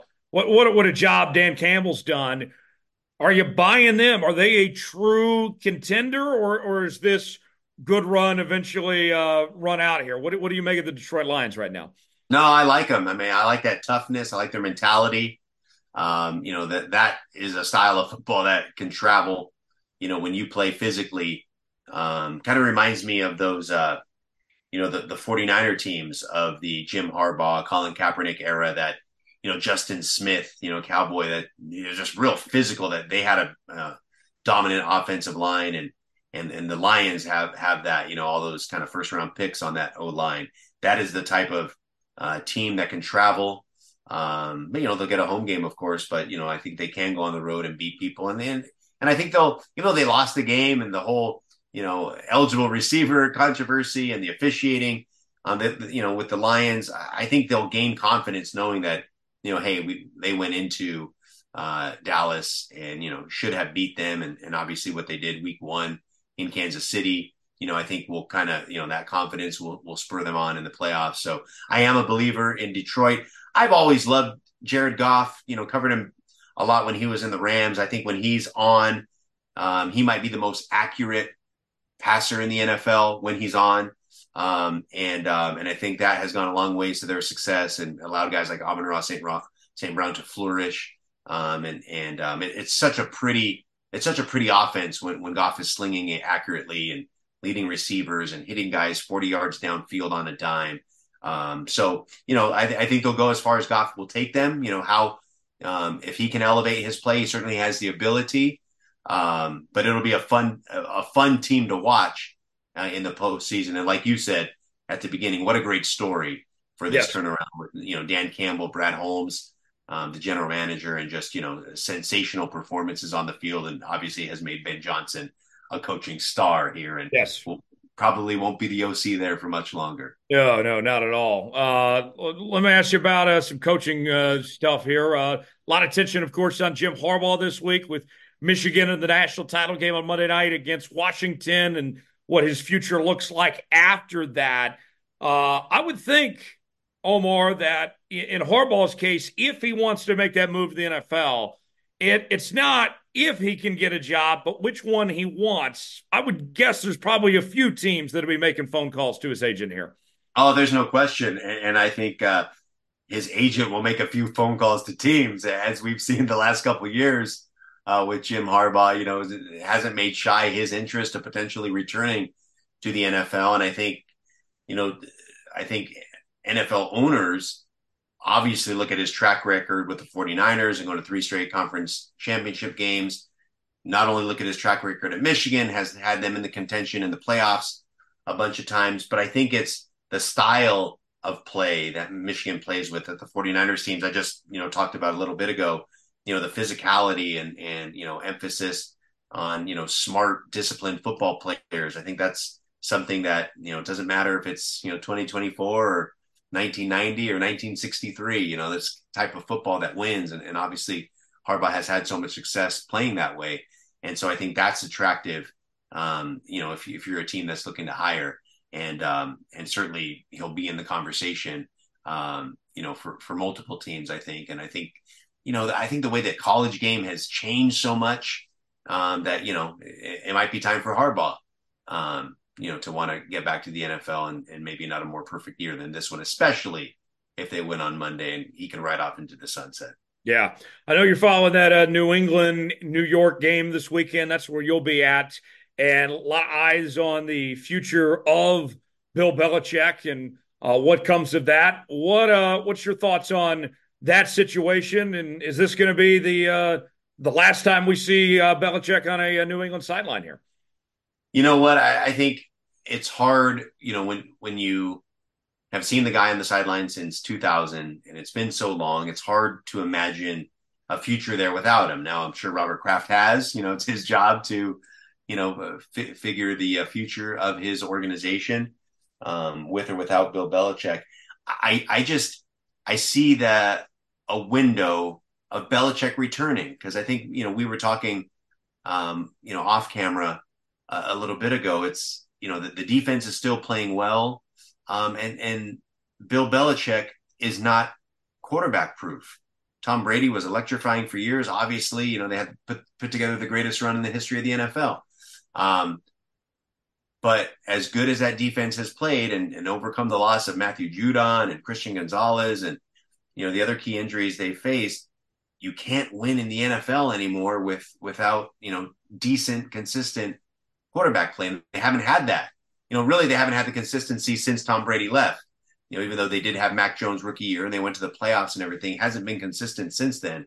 And not even the great Bill Belichick can overcome that over the long haul. So I think if they can just get the quarterback right, they can still have a winning program there in New England with Bill Belichick. And I think the question here is, and this is all assuming Bill Belichick wants to stay, he obviously has the contract, that he'll be under for 2024. But if he can convince Robert Kraft that, like, hey, let me just get this quarterback figured out and we'll be all right, I think he might come back. If he doesn't come back, I don't think we'll know Sunday night. I don't think we'll know Monday. If they do part ways, I think, Robert Kraft and Belichick and Jonathan Kraft, they'll all have to come together and figure out, okay, how do we send him off? How do we do this? Not to mention the fact that, other teams might be wanting to trade for him and right, how that plays out. But as far as if it was just a straight parting of the ways, it would be more than just, hey, giving him his walking papers after the game on Sunday or even, Black Monday. Right. So I think we'd see it play out. So I don't know if we'll have any true certainty here this weekend, but what a fascinating story this is. What a fascinating story it'll be this weekend. Even if there is no activity regarding his future one way or the other in the next few days. But obviously we'll know here in the next couple of weeks, I would imagine. Yeah, for sure. Who knows? You might be seeing the end of an era there on Sunday. Omar, before we run here, plug away. Where can people find you on TV this weekend and follow you on social media and all that stuff, man? Well, we'll have all your games of note impacted on NFL Network with the Ravens and the Steelers playing on Saturday afternoon, and then of course the win and in game with the Colts and Texans your pregame, postgame coverage, and of course, NFL Game Day morning on Sunday, highlighting all the matchups that for the rest of the NFL, the other 14 games, and like we mentioned, so many have the impact, and then you'll see me from Foxborough on Monday. We'll have all your playoff previews.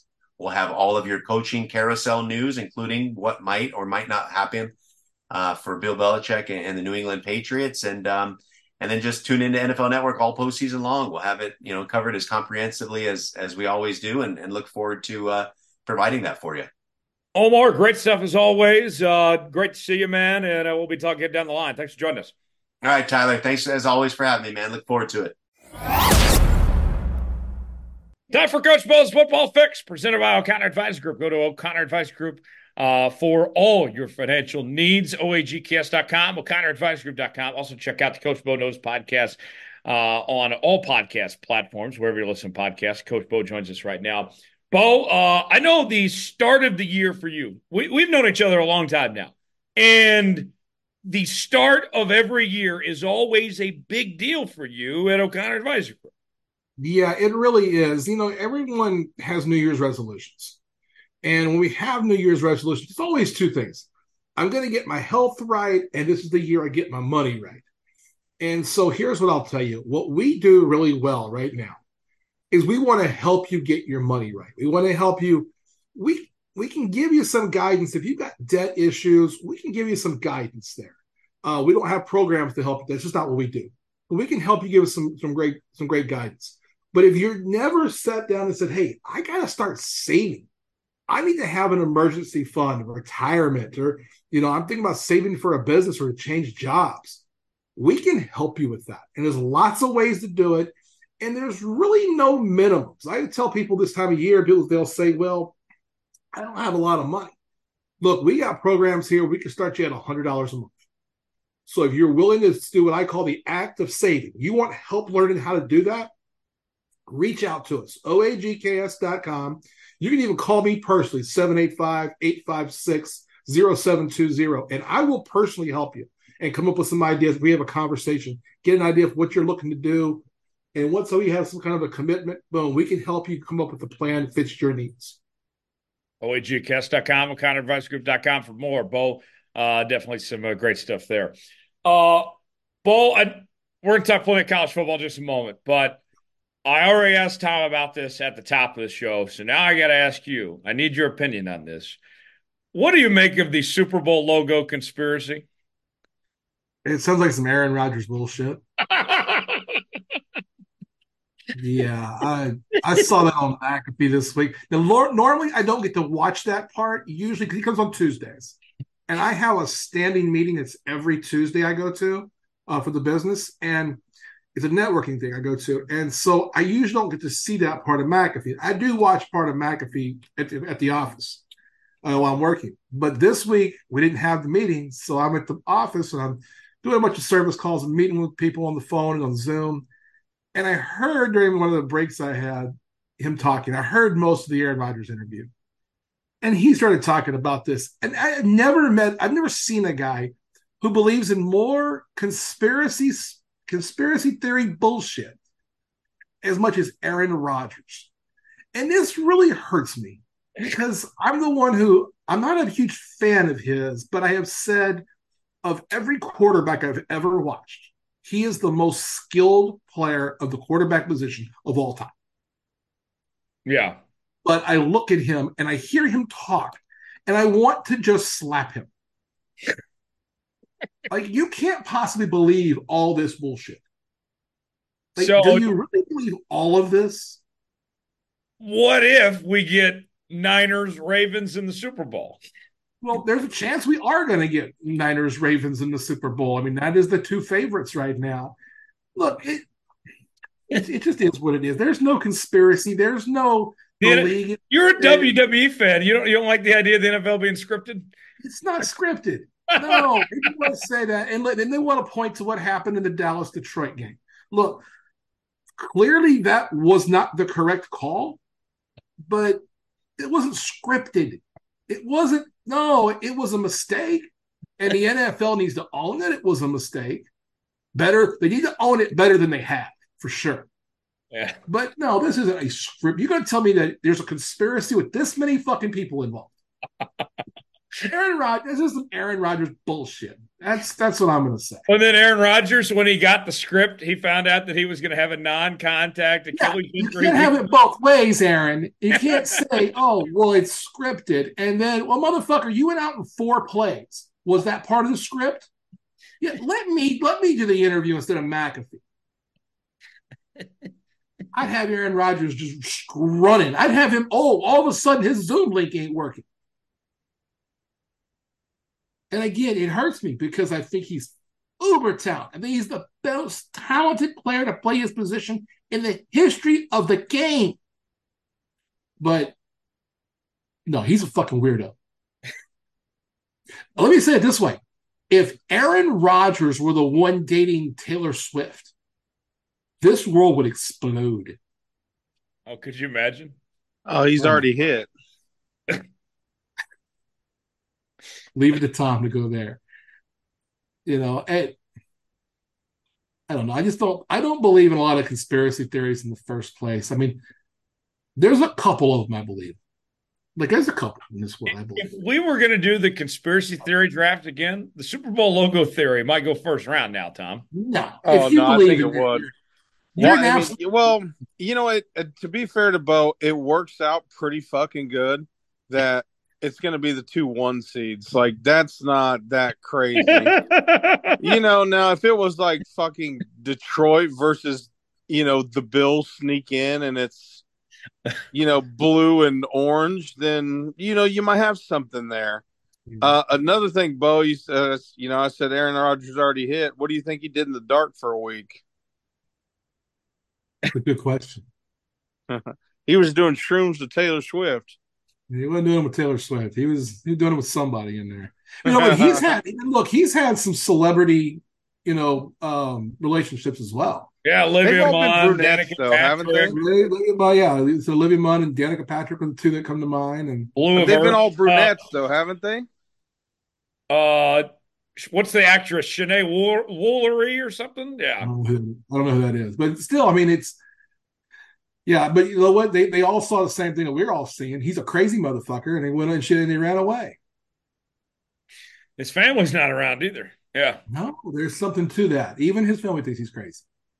We'll get back to the NFL football here in just a bit. I do want to start with the college football playoff. Let's start with that Michigan-Alabama game of what transpired there. Michigan really just dominated the trenches, and I can't remember the last time, if ever, under Nick Saban, we've seen a team just worked like that. Milroe did not play good. Michigan made the necessary plays. I didn't feel like Michigan even played that great. I thought they played good enough to win, but that wasn't Michigan's best game, and they were clearly the better team. What did you think of what we saw in that game? I thought it was a tale of two halves. I thought Michigan dominated the first half. I thought every way that Michigan could dominate a game, they did in the first half, but they didn't score enough points. And then in the second half, I thought Alabama dominated. Except for the last 3 minutes of the game. The last 3 minutes of the second half, they dominated Michigan. Now, what I'll say about Bama this year is that's not as talented a team as Alabama has had the last 4, 5, 6 years. Yeah. And I think that Milroe is still young. I see the talent, but there's a lot of little stuff that needs to be cleaned up before he's going to be like an elite level quarterback. I see why there's people excited about him. I do see that, but there's still some things I see that I'm like, ooh, he needs coaching on this. He's late with his throws down the field sometimes. He's got a strong arm. He's athletic as hell. He's a bigger guy. I see a lot of upside in Milroe. I just look at it now and go, that's not your normal Alabama team. I mean, they played above what their actual value is as far as who they are. But yeah, I looked at it, and Michigan outplayed them the last 2 minutes. That was all he really needed. It was a great game. I hated the play call at the end of the game, and I think Nick Saban didn't even like the play call based on what he said at the press conference. Did you see that? Oh, Yeah, I did see that. So the play call it was an RPO play, but with the bad snap, it forced Milrow to go to QB power. Yeah, he had to keep it, and it was going to be it was going to be a read option play where if he kept it, he would have gone up the middle. Right. And there Yeah. were two receivers open with blockers on the left side of the field. So it wasn't I'll tell you what well, I can get to this later, but I think that a lot of it is it looked like Saban let Tommy Rees call the play. And the way Saban said it after the game was it wasn't a great play call because it didn't work. Right. Was the snap low? Yes. Yes. Yeah, it was a bad snap. I think that could attribute to it. It absolutely did. It absolutely did. But at the same time, I don't think that was. I think it had to be. I would have gotten Milrow out of the pocket. Now it's hard because they were also on the right hash. Right. And he's a right-handed quarterback, so you wouldn't have a lot of room to go right. So you would have had to have been something special to get him out to the left. And then he'd have to square up to throw or to try to run it in. Could you done a shovel? I would have gotten the athlete into some space and figured that out. I would have used that wider side of the field with my best athlete, which is Milrow. You got to come up with something that's going to be, and they've got this. They've got something where they're going to run a couple of motion guys to be lead blockers and then make sure that defensive end doesn't come get him off the edge. But I didn't like the play call. But again, the snap, you don't even get a chance to run the play, really. Is that the last of Nick Saban at Bama? How much longer do you think he's there? Okay, so this is where I was going to go, and I'm glad you brought it up. I do think that was Nick Saban's last game. I have said it all season. I thought the end of last season was going to be the end of his career. I think this is going to be the end of Nick Saban. I wouldn't be surprised next 2 or 3 weeks if we hear Saban's going to retire. I don't think he wants to deal with NIL. I don't think he wants to deal with. The man's 72 years old. This is what we know in the last year. The last year he's turned 72 years old.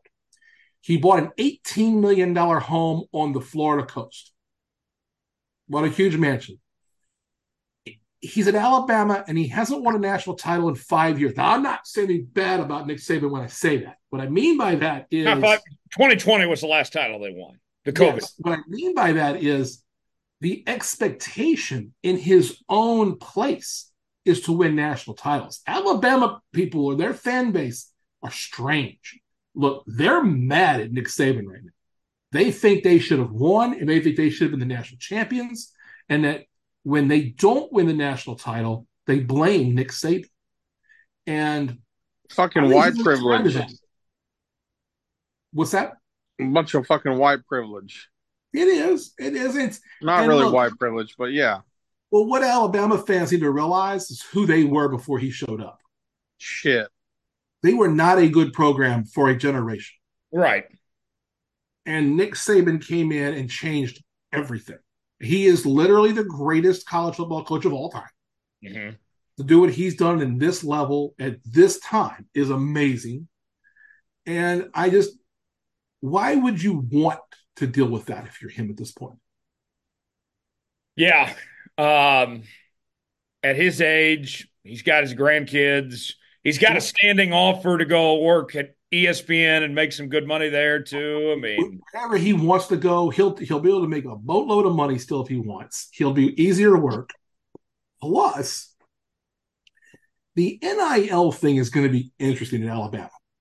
They don't have an NIL. They don't have as much money as other programs in their own conference. Right. There's more alumni money at half of the SEC schools. A&M. A&M, I mean, that's a great example. A&M, Florida, Tennessee, Georgia, they all have more money. Hell, Auburn has more money than Alabama does. Yeah. But it's the namesake and the reputation. That's going to be an issue moving forward. I'll tell you, I want to counterpoint you, Bo, why I don't think he's going to leave just yet. I think this is the year that he said, okay, I'm hanging it up. I think he cares about that program like a child. I really do. I think he's going to set it up for the best success. I think this year he's like, all right, fucking, I'm done. I think he's got 2 more years in him, then he hangs it up. He figures out the guy, kind of like Bob Stoops did with Lincoln Riley. He finds his guy to be his successor. I don't know who would be the successor right now. I mean, It's it would not be on the that best staff. job in the nation. He's not on that staff. Not on that staff. I think the thought for the last couple of years was that it would be Dabo Sweeney, but I don't think that's going to happen either. And Kirby's not coming back either. Kirby's not. No. Yeah, Kirby Smart's. It's going to be hard to get a top-notch guy. Sark. I don't know who that guy is. Your hope right now, the 32nd Bama hot board would be Sark, Lane Kiffin, Dan Lanning, Kalen DeBoer. I mean, just off the top of my head. Yeah, Sark was Bill Sark's O'Brien my would be pick. there too. Oh God! I think they stay away from Bill O'Brien. I think he'll be considered. I do. I don't think he'd get the job. I'm taking Sark. Sark has proved himself this year. Yeah, but see, Sark, you could argue that's a downgrade because Texas got more resources. That's exactly where I was going to go. And more money. That's called resources. Yes. I don't know if they can pay. They can pay him more money than Texas can, and I don't know that he has the resources at Alabama that he would at Texas. Right. You know, that's whoever follows Nick Saban at Alabama is going to be walking into an impossible situation. I mean, it's different than when he left the previous job years and years ago. He was at LSU. He was great at LSU. He turned that program around. Right. He went to Miami to the Dolphins, and not getting Drew Brees hurt him. He had to settle for Dante Culpepper. Yeah. Damn, man. Well, I'm feeling old after that, man. And then he's there 2 years. They're a 500 team, but he can't coach the way he wants to coach in the NFL. Right. Let's talk about Michigan now. I looked at that Michigan team, the way they dominated. I know that J.J. McCarthy was the Rose Bowl game most outstanding player, and he put up good numbers. But I'm watching that game, I'm like, they're not necessarily winning because of J.J. McCarthy. This team as a whole just looks good. And the way they're down at the line of scrimmage and that defense is so stout and everything. They don't even ask a ton out of J.J. McCarthy, but he still made the throws he needed to. Yeah, I don't think that he had a great game, but I think Blake Corum's I think he's the sauce in that offense. And I think that the Michigan Wolverines do what the 49ers do in the NFL. They just commit to block. They commit to dominating the offensive line. And then J.J. McCarthy's and I don't mean he's good enough. I'm going to say the words good enough, but that's going to give him less credit than he actually deserves. But he's good enough that when you need some plays, he can make them. He's healthier now than he has been most of the season. Right. That helps. In the end, that's a juggernaut of a team. I think we're in for a hell of a championship game. Yeah, I think so. What about Harbaugh? We talked about Saban. Got all the NFL rumblings going on. Obviously, he got suspended twice this year with the cheating allegations, and then the Connor Stallion stuff. What's kind of your thoughts on where Harbaugh stands right now? I think he's going to get the biggest offer to go back to the NFL. Look, this guy's been a success everywhere he's been. He took basically a volunteer job at the University of San Diego. They did great. He went to Stanford. He turned Stanford into a powerhouse at the time. He goes to the NFL. He was fantastic. Went to a Super Bowl in San Francisco. Leaves to go back to his alma mater. And if you think about Michigan hasn't won a national championship in 30 years. Yeah. I think it's even longer than that now. But did you think when he got there, before he got there, did you think that Michigan was going to be in that top 5 programs in the country? I did. I predicted he'd win a national title at Michigan. Now, I mean, before he was there, if you had looked at before he was there, for the 10 years before, would you have said, hey, this program can get back to be in a top 5 program? No, not before he got there. They lost to their biggest rival, Ohio State, every year. Right? Oh, before he was there, they were Penn State right now. Yeah. That's a really good way of looking at it, actually. Yeah. Right. They would play Notre Dame, and Notre Dame would beat them up. Then they would play other. It's like, okay, this team does not win their conference. They run into their cross-state rival beats, or their state rival beats them every year. Yeah, That stretch between Lloyd Carr and Harbaugh was rough. Yes, and that's where it was Brady Hoke or guys were good coaches that were there. Rich Rod. Rich Rodriguez, who again, I mean, he has issues as well.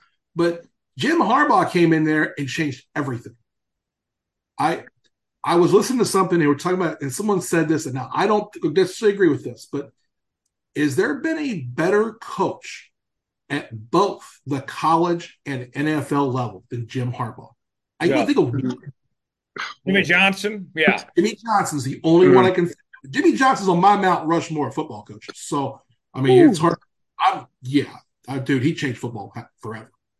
But really, other than Jimmy Johnson, I can't think of anyone who is as successful. You could argue Barry Switzer won a Super Bowl, but that wasn't his team. That was Jimmy Johnson's team. Jimmy Johnson felt like kind of like Phil Jackson. He kind of had everybody. Yeah, he put that team together though. But he put those teams together. Fair. He put fair.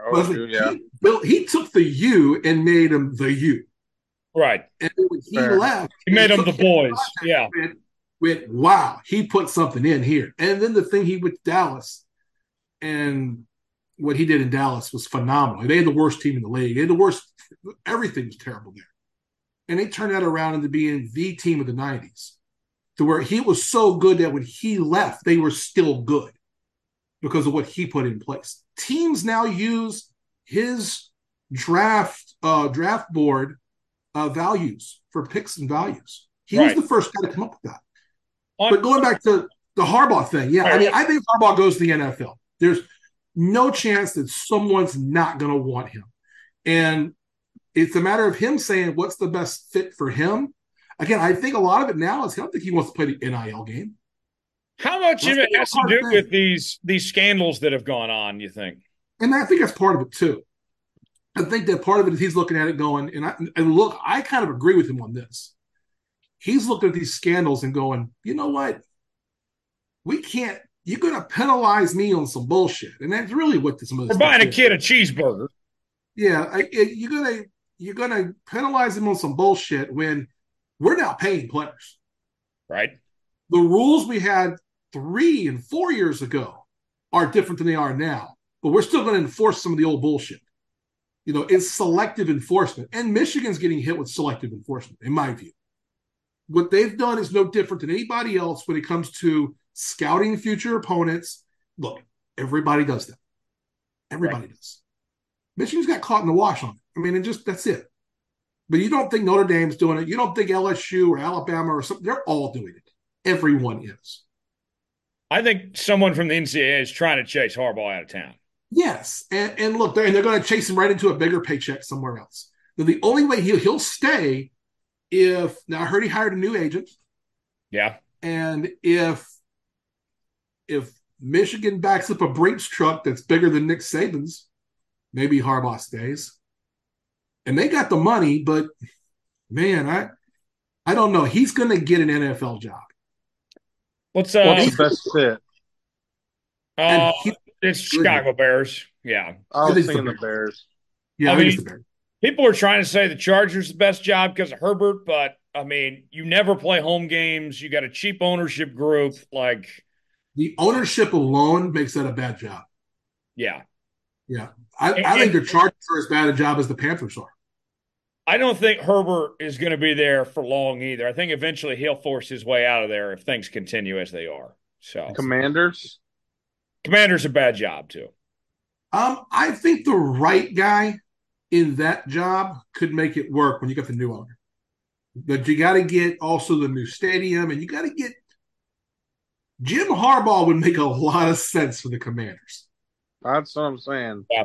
I think him going to the Bears is like his homecoming of going to Michigan. He played for the Bears. He loves that. Yeah. Trying to resurrect the Bears too.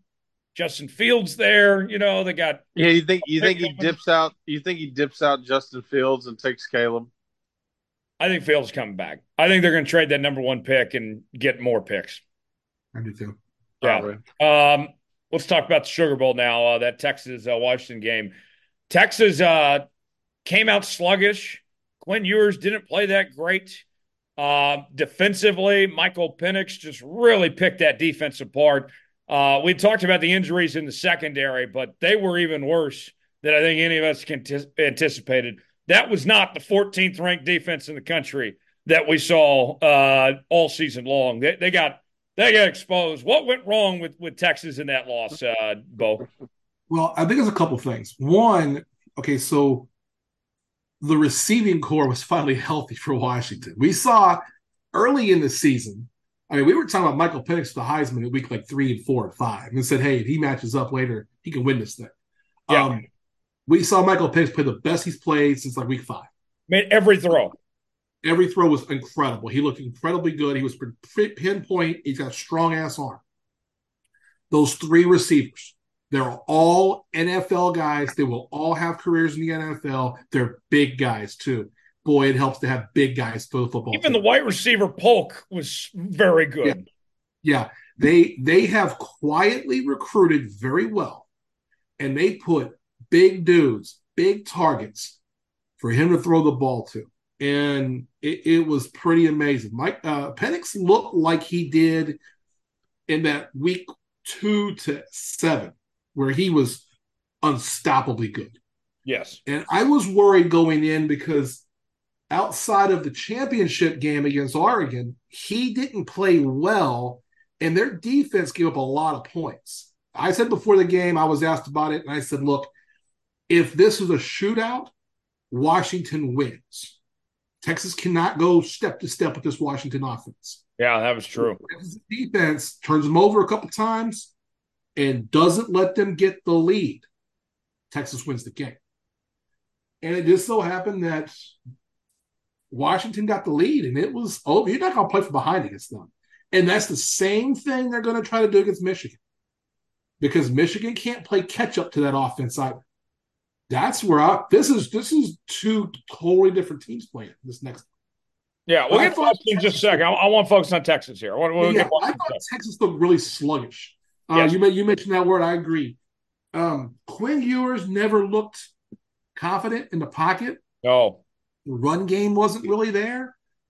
Washington, I thought they took way too long to get Mitchell involved in that offense. Yes, they did. And I think they were on their heels because they got behind. Yeah. And once they got behind, they were like, oh, shit, we don't score points like this. What do we do? And that was a big deal. I just think that – I think the thing also to think about, though, is that I think Sarkisian's done a hell of a job there. Yes. It's a really talented team. They're a well-coached team. They're disciplined. But there's a lot of adjectives I'm going to use about this Texas team that I don't think I would have used for a Texas team even under Mac Brown. Disciplined. They give a full effort. They're talented. I mean, it's not – there's a corner that's been turned by the University of Texas under Steve Sarkisian. Yeah. That now they are a contender, and they're going to be a contender for a very long time. Texas is back. Period. They were never there. They're there now. I refuse to call them back because they haven't been back for 40 years ago doesn't count. 50 years ago doesn't count. I mean, my lifetime ago does not count. 05 doesn't count? What? 05 doesn't count? You had 1 year in there. You had 1 year because you had one of the greatest college football players of all time. The quarterback situation for Texas. We mentioned Ewers didn't look great. A lot of Texans fans saying Ewers needs to get out of town. Arch needs to take over, that Quinn was holding the offense back. Bo, I don't think Quinn's leaving. I don't think Arch is leaving either. But I would expect going into next year, the leash could be short on Quinn Ewers. If the offense isn't humming and he isn't playing to his full potential, the noise is going to be loud for Arch next year. So I think this is going to be the part that makes or breaks Sarkisian. He's got to figure out this thing because I think Quinn Ewers has got to come back. I don't think he can go pro. I don't know that Arch Manning stays if Quinn Ewers stays. I know that there's a lot, and I know that there's been talking. His grandfather already said he ain't going nowhere. He said he wasn't going anywhere. He's too good a quarterback to not be a starting quarterback wherever he's at. And there's a couple of big-time schools that need a starting quarterback. Oklahoma State does. Oh, Well, stop. Stop. I'm kidding. Ohio State does. Ohio State does. Ohio Clearly, State does, yes. LSU needs a quarterback. I don't think that they think Garrett Nussmeier is But their hold on a quarterback. second. Let's say both guys stay. How Yeah. does that situation go next year? I think you're right on the short leash piece, but I also think that when you switch, you can't go back. That's Right. going to be the hard part for Sarkisian. And that would be the end of Ewers right there, too. Yes, if you bench Ewers, you can never bring him back. I think the thing about that, that would scare Sark in a sense, too, is he's like, wow, if I do this, it might be best for my team, but I'm effectively ending Quinn Ewers' career. There's no going back. His stock plummets. That's it for Quinn Ewers. It's sayonara. Well, you know what this reminds me of is the one time I can remember the quarterback thing like this, and this is a generation ago now, was University of Michigan, Tom Brady and Drew Henson. Yeah. And you go, okay, well, once you sit one, you can't go back. You can't go back. And that's what really happened to Tom Brady was Drew Henson played better. They put Drew Henson. But I can see where Quinn Ewers still gets a chance in the NFL if he gets benched by Texas next year, because it is Arch Manning, who a lot of people think is the second coming. But look, Quinn Ewers played very well this year. And I don't know if he's a great NFL prospect, but I do know that he's going to get a chance. And I do know that he's not going to go out there and lose you a game. He's worthy of being a starting quarterback on a top 5 team. Yes. I don't think he played horrible. I think he was nervous. I think he played with nerves. I think that's normal for a 21-year-old kid. Yeah. So I look at that and I go, okay, so Sarkisian's got to figure this out. The biggest issue I see is if they both come back, it's the understanding of if you mess up, I go to him. If Quinn messes up and you got to go to Arch, Quinn doesn't go back in. No matter if Arch plays bad or one more, Quinn, you've been injury prone for 2 years. You get hurt again, Arch isn't giving the job back. Yeah. I mean, that's. So in that case, if you're Arch Manning, do you leave? I think he rides the wave. I think he stays. I think he stays too. I tend to think he's going to stay just because he's a Manning, and I think that's a big deal for them to stay with what they're doing. I think his grandpa already said it, publicly. But boy, if I'm Arch Manning, I'm looking at that Ohio State job. No. What do you think about Quinn? You think Quinn's staying for sure? Yeah, I do. Because, he's in this draft class, he's not a quarterback that's going to go high enough. Well, no, I'm saying he wouldn't hit the transfer portal. I mean, this is pretty late, but still. There's another opening coming, and we'll see a couple guys go. Right. But it would take Ohio State probably calling Quinn back and offering the bag. Yeah, and I don't think he goes back to Ohio State. I don't. Why would you do that? I mean, what's the use? You've gone to Texas and proven you're better. You could stay in the Big 12 and take any team to the top. If you're Quinn Ewers, you go in there this next season thinking like you're Joe Burrow. Yeah. You left Ohio State, you went over and you played extremely well, especially at the end of the second half of the season. You go, okay, I played great. Now I get the chance to really show who I am. And a year from now, if Quinn Ewers has as good a season or better than he did this year, he's a top draft pick. Right. Quinn can play his way to being the number 1 pick next year. He could. He could play himself into the first round. So here's my deal. All those receivers are gone. I think Brooks does Brooks come back to running back? Yeah, Brooks is already coming back. Yeah. Okay, and so Sanders is gone. Adonai Mitchell, I think, is gone. Whittingham's gone. Xavier Worthy is gone. Now, obviously, Texas is going to reload, but he's going to have to build chemistry with essentially all new receivers or the backups. It's going to be, and he's moving in the SEC. It's going to be a little bit harder for Texas. I still think they have good success, but it's going to be a little bit fucking harder. No, for sure. I think that's the piece that's the piece of the hangover is they going to the SEC. The competition's got better, right? Because they'll play A&M now. They're going to play Alabama. They're going to play Michigan. they're playing Michigan in the preseason in Ann Arbor. Yeah. So that's difficult. I think that I see that. I see where you're at with that. As far as the players, you're going to be moving in new 4-star recruits, the wide receivers, and they're going to be moving on to the next group. And they're going to get guys in the portal. Yeah, but that Sanders kid's the number 2 tight end if he wants to go. Brock Bowers already declared, but that Sanders kid's going to be number 2 tight end overall. That's a safety blanket I've ever seen one. Adonai Mitchell's great. Xavier Worthy is one of the best receivers I've ever seen. As far as impact made on one team. Jordan Wyndham, that catch he made, however many 41-yard catch downfield, you're not going to have that security blanket. And what you guys said about, I disagree. I think Arch that's being on a short, or not Arch, but Quinn being on a short leash. I think it's even shorter than what he even thinks. Yeah, I disagree. I think that's an old take like 4 years ago. Like, you can't just reload. Now in today's college football, you reload. Like, you're right back there. Like, they're going to go. I don't know. They're Texas. You can go get talent. You can go buy it, basically. So on Washington, chemistry's not there. And that can be worked out. Washington, let's talk about the Huskies here. Penix, phenomenal. I love the way he played. That receiving core, Rome Odunze is fantastic. Polk is great. That offense was cooking. The defense played a lot better than I think any of us expected, because that was, of the 4 playoff teams, that was the worst unit of any of the 4 going in, was the Washington defense. That's what most people thought. And they held their own against that Texas team, got the stops they needed to. I'm looking at Penix.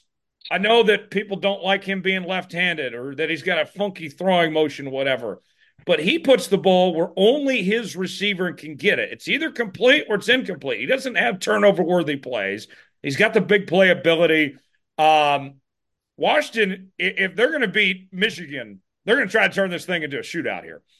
Look, yeah, they'll try to turn it into a shootout. That's the only way for them to win. They're going to have to roll up 35-plus points and turn it into an absolute shootout. That's the only way to win. They cannot get in there and win this game 20-17. It's just not going to happen. Their defense isn't good enough to do that. Their defense played much better against Texas. Now, it helps when Texas has to become one-dimensional and throw the ball as much as they had to do, because of what the offense did to get them the lead. Right. So that's what's going to happen in the championship game. If Washington wins the toss, they're going to take the ball. Yes. They're going to try to get that. We want the ball, and we're going to score. Yeah, they want the ball. Exactly. They're going to try to score. And they want to get up 14-17, and they want to take Corum out of the game, McCarthy's run out of the game, and make McCarthy sit in a pocket. Now, Michigan has 2 big defensive ends. They got a good defensive line. They sacked Milroe 6 times in that game. Yeah. And then they made the big play at the end of the game. You look at it and go, hey, this is the team that could get after the quarterback with Penix. As far as you talked about people liking Penix or disliking him because he's left-handed, Tua Tagovailoa is left-handed. But Michael Penix is a much better arm. He's got a freaking cannon. I heard Joel Klatt say today his player comp for Penix was Tua, and said he is a bigger, stronger version of Tua. Yeah, I think he's a bigger, stronger version of Tua. I'll tell you who I think Michael Penix plays like. I think he plays like Steve Young. Yeah. Oh, man, that's a great comparison. Penix, he's not that mobile. No, he's not. He's had knee issues when he was much younger. Yeah. But he can throw on the run. He's not going to run for 15, 20-yard gains, but he can still get you, escapability to get the pass. He's going to get you the 4 yards out of bounds, get the first down. Right. When he's scrambling. He makes good decisions with the ball. Which that's what I need out of an NFL quarterback. Yeah. And I think the big thing you do with the Michael Penix is you're just getting big receivers. Just big sons of bitches. Every receiver needs to be 6'4", 225 pounds and bigger. And you do that, and you put Michael Penix out there, it's the same thing I would have done with Tua. Tua does have Tyreek Hill, who's not as big as those guys, but is the fastest guy in the league. But you put a bunch of big targets out there, he's going to find them.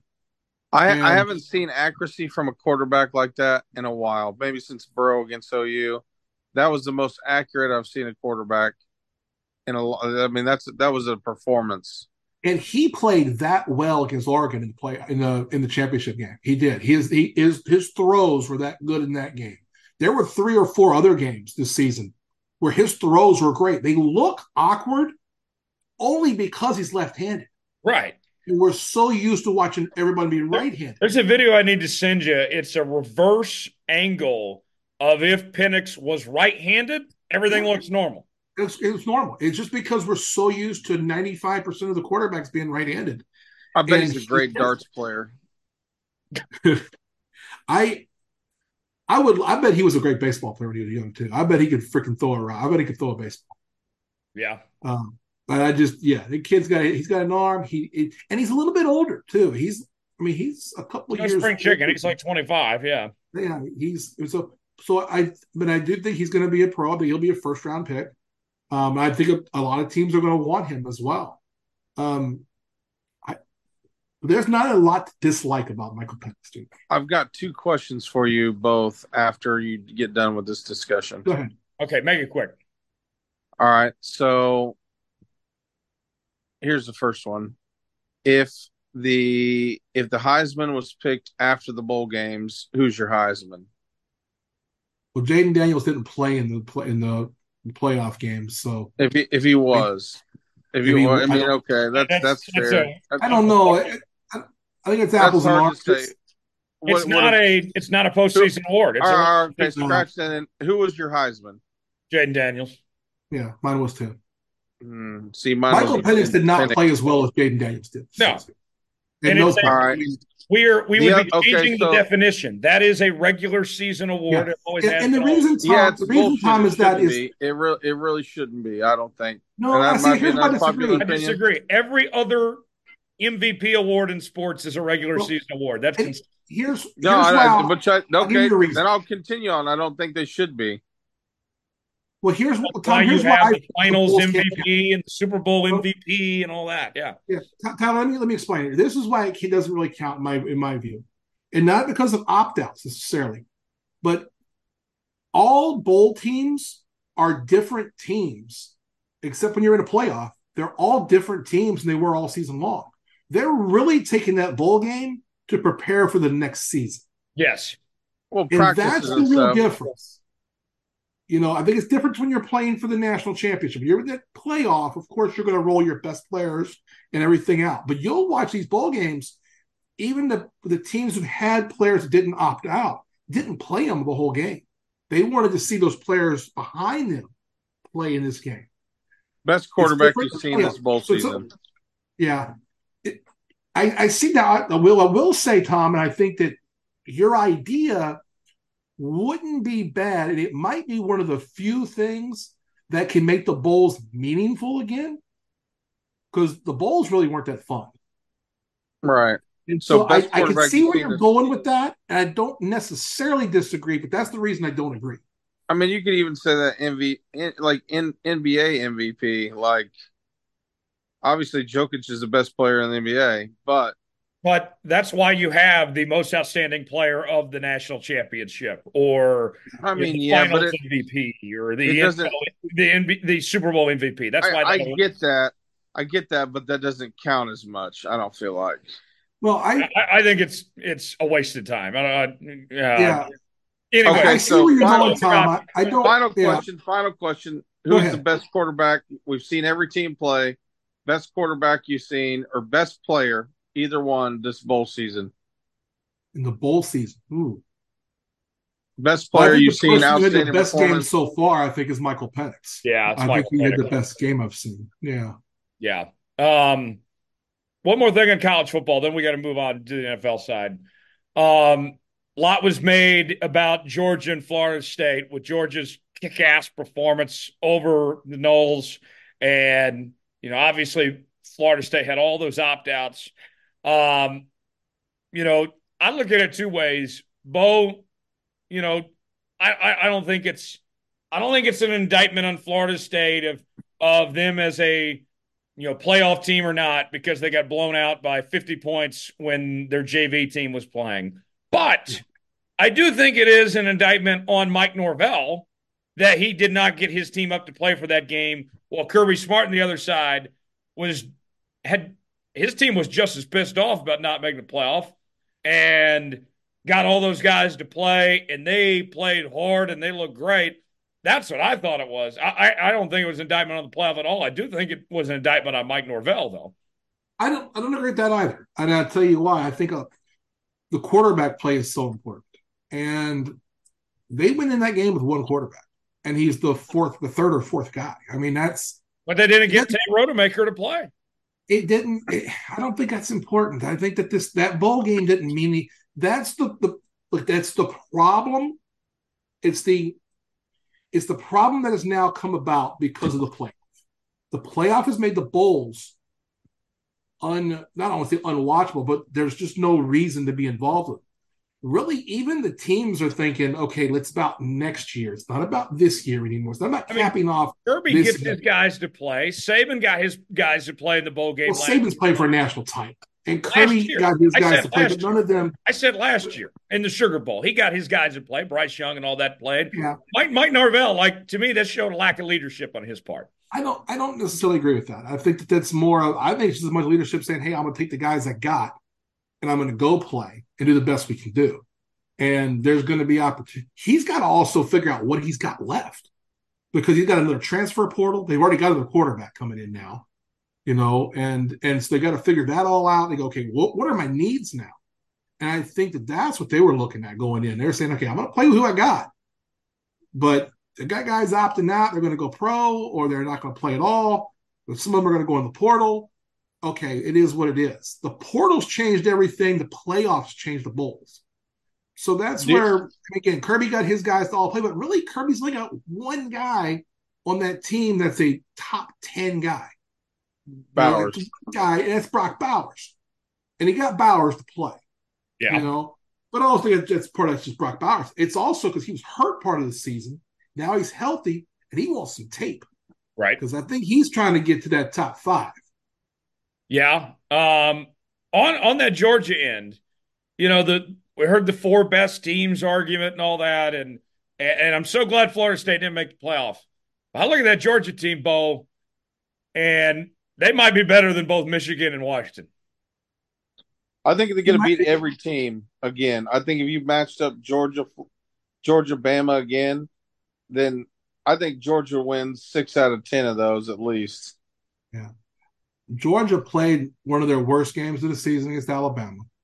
Yeah. They didn't play earlier in the season. The first really, after week 1 and 2, weeks 3 to 7, they were never dominantly great the way they have been. Now, if you asked which the best 4 teams going in, I would have taken Georgia. But again, I understand the argument of having Alabama in there as well. I understand having Texas in there. I understand. I had an argument for 5 teams. You only have 4 of them. It sucks that Georgia lost one game and it was the last one. Right. Especially since Bama should have lost to Auburn. Yes. And I do think another part of it is Georgia's lack of good quarterback play is what really hurt them. Because if you look at the 4 teams that were in there, everyone had their warts. You had 2 undefeated teams, and they had good quarterbacks. And you had the 2 one-loss teams, but you had good quarterbacks, Quinn Ewers and Milroe. And you look and go, okay, I got these 2 guys. It makes them a little sexier, so to speak, than it does when your Georgia doesn't have as good a quarterback. I think that's a part of it too. And you could argue and say, well, last year they didn't have a good quarterback. The year before they didn't have a great quarterback. They were undefeated. Right. I think that's part of it too. I think that's the reason. I think in the end, that was the reason that they got in ahead of Texas. Yeah. Texas doesn't get in if Georgia has a good quarterback. They're the 15. Because you're not thinking the 2 undefeateds are going to go. Right. Georgia just lost to Alabama, and Alabama's Alabama. And then you got Georgia. So I think those are the 4 teams that would have been in. Yeah. In that situation. Talk NFL playoffs. Let's start on the NFC side of things, um, things are interesting, that NFC East, isn't it? I mean, like, the Eagles have not played well down the stretch. The Cowboys were slumping for a bit, and now they had a win that they probably shouldn't have won this last week against Detroit. Um, the Niners haven't played great football, obviously out of the NFC West. We'll talk about the Niners here in a second. But how do you think this Cowboys Eagles thing shakes out this weekend? And what team do you like better to make a potential run? This is going to surprise people to say this. I think the Cowboys are the better team right now. They're playing better. They're playing more consistently. They lost last week in a game that, they won last week against Detroit, and then, and they should have lost that game. I mean, Detroit should have scored there. But I think consistently right now, if you look at the last 4 to 6 weeks, Dallas had kind of the stinker in Buffalo. But the Eagles have had a couple of stinkers. I think if I had to pick one right now, I'd take Dallas. But either of them can get hot. And if Jalen Hurts is healthy, well, to me, that helps the Eagles kind of overcome some of their warts. It is interesting because the last 3 weeks, it's like one's lost and the other one loses. It's like, okay, no one can have some success here. Right. And it looked like Philly was going to win it. It didn't look like Dallas was going to win it. It didn't look like Philly's going to win it. And now it's, oh God, right now the standings, it's Dallas right now, isn't it? Yeah, it's Dallas at the moment, yeah. Yeah, and so if they win, they're in. They play Washington. So, I mean, I got to think that Dallas is going to go full strength, beat Washington, and they'll be the 2 seed. The Eagles, and they're playing, I looked at that game again. Who are the Eagles playing? I had it earlier. They're at the Giants. Giants. Yeah, they should beat the Giants, but they should have beat the Cardinals last week. Yeah. So that's kind of where I'm at least with Dallas. When they've lost games, they've been the good teams. Sure. So I can kind of forgive that a little bit. Yeah, I think if I had to choose one right now, Dallas will have home games too, being the 2 seed. So that'll help. But I can see the Eagles beating them. I mean, I don't know how this is all going to work out. We still don't know a lot of things as far as what's going to happen with this playoff. There's still a lot of things up in the air. Bo, we mentioned the Niners have not played their best as of late, the way they got handled against the Ravens on Christmas night. Cowboys, not so hot. Eagles, not so hot. Detroit, kind of up and down lately. The Rams getting hot. I think that the NFC can be won by San Fran, Dallas, Detroit, Philly, or Los Angeles. I like you, Tyler Jones. I like you, Tyler Jones. I think any of those 5 would not shock me if they win the NFC. Even the Rams would not shock me at this point. Yeah. I think the Rams can go into Detroit and beat Detroit, but if they have to go and going back to Detroit, win. Oh, it'll be one of the best storylines ever. Yeah. I also if they beat Detroit and then have to go to Dallas kicked the fucking dog shit out of the Rams. And I don't want to see Dallas beat my team like that again. Who of those 5 do you like best right now, Bo? Okay, I look at it and I go, okay, unless you take it to them, the 49ers are going to be hard to beat. Yeah. But I look at the Cowboys and I go, okay, I see the flaws of what happened in the first game. And I also look at it, I don't think because the 49ers beat the Cowboys the first time, it automatically means they'll beat them again, even though they beat them up pretty good. I mean, if you look, they play the game 100 times, you're going to have a couple of outliers where you have a 20-point win. I think it's really what that was. I think the Lions are the team that when they play tough competition, they feel disrespected. They feel they got a chip on their shoulder, and they want to play their game. And I think they could beat anybody. It would not surprise me if not only did the Lions win the NFC, if they won the Super Bowl.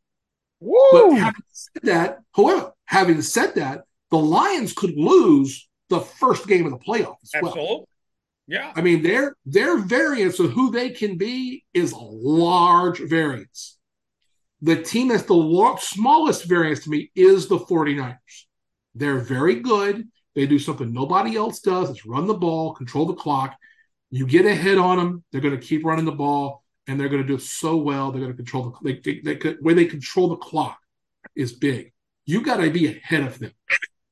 Well, last thing in the NFC, then we'll move to the AFC side. Yep.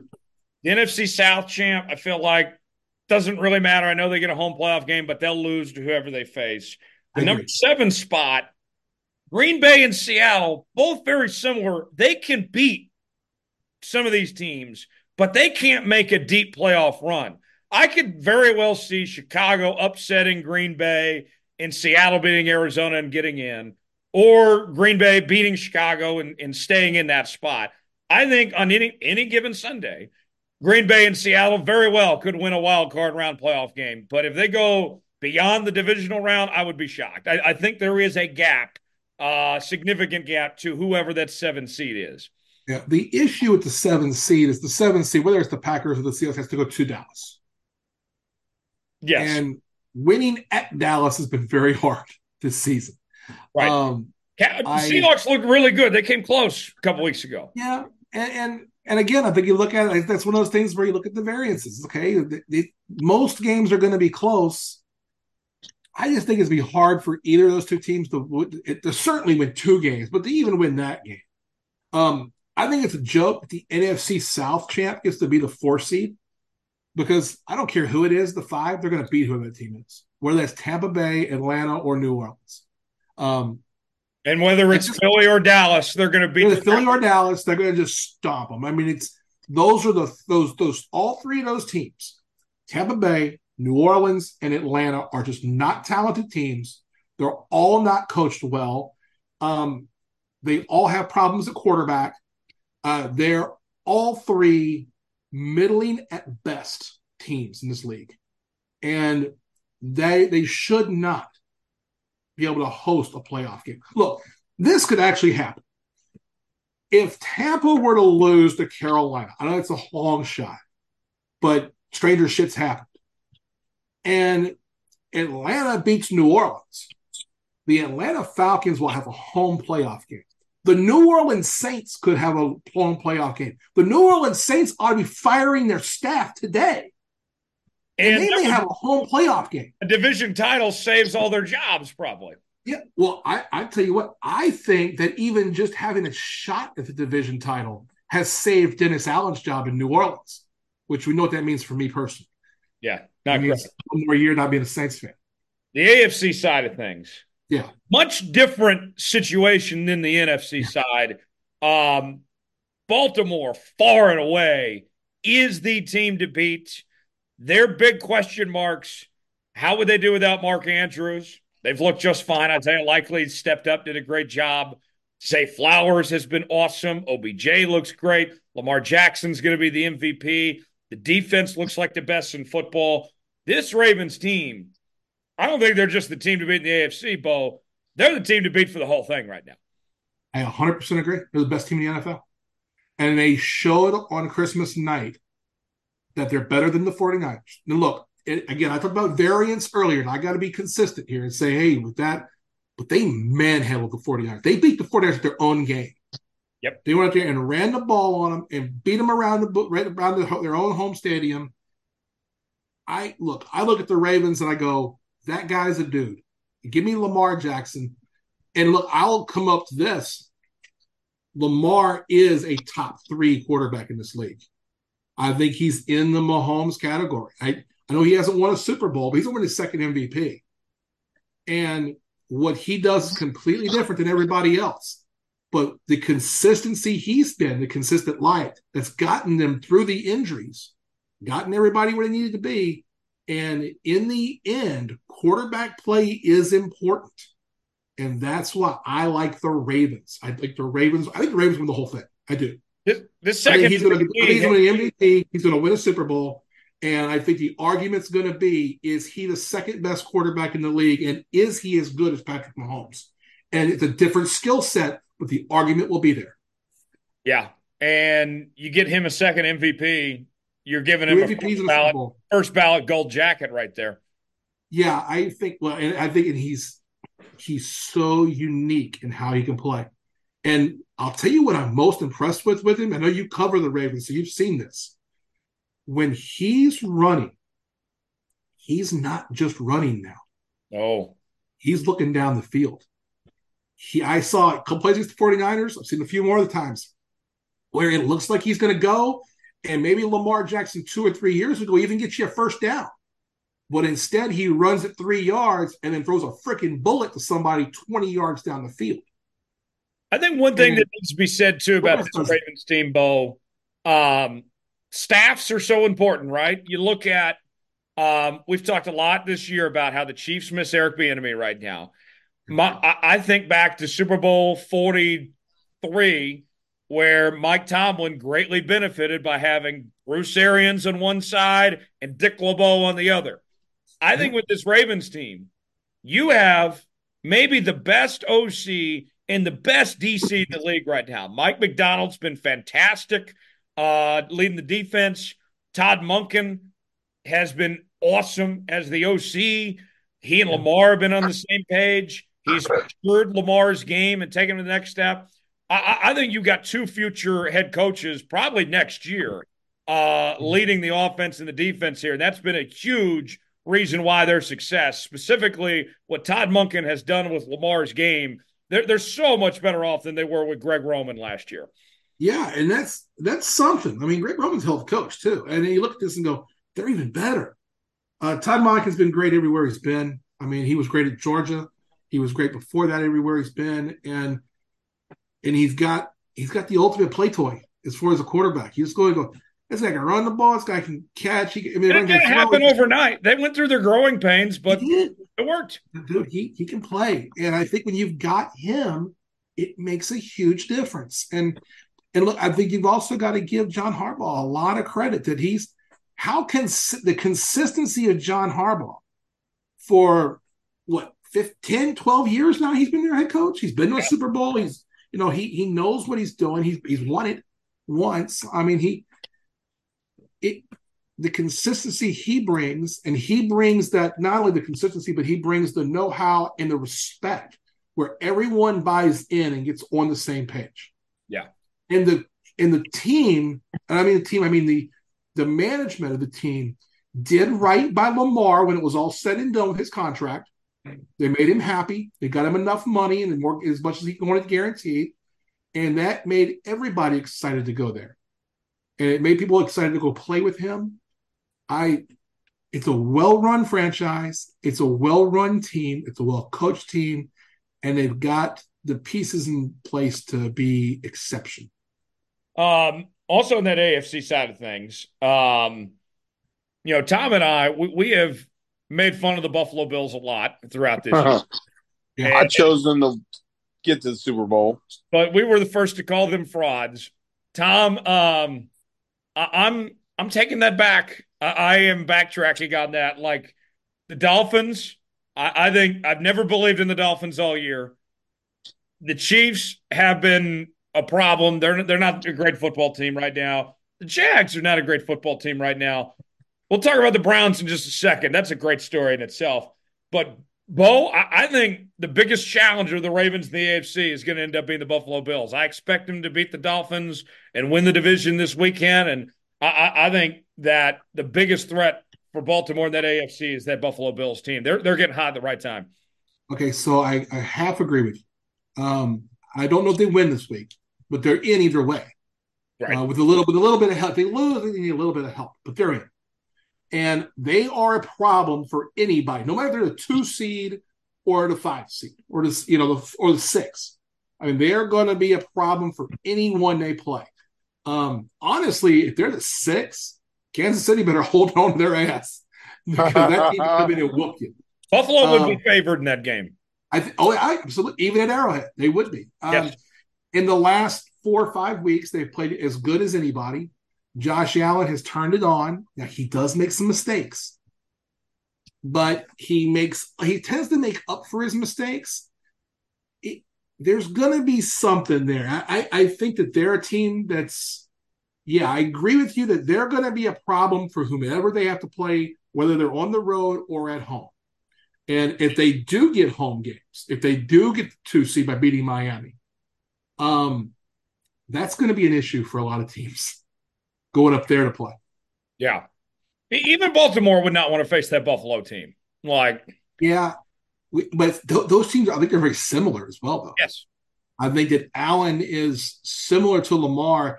We talk about coaching, though. Run-oriented. We talk about coaching, though. I, miles away, would take that Baltimore staff over Buffalo. Yes. I also like Baltimore's defense better. Yes. Let's talk Cleveland now. What a story. 11 wins. They're locked in that 5 seed. They're actually sitting Joe Flacco this week because they don't need to, which just a crazy story.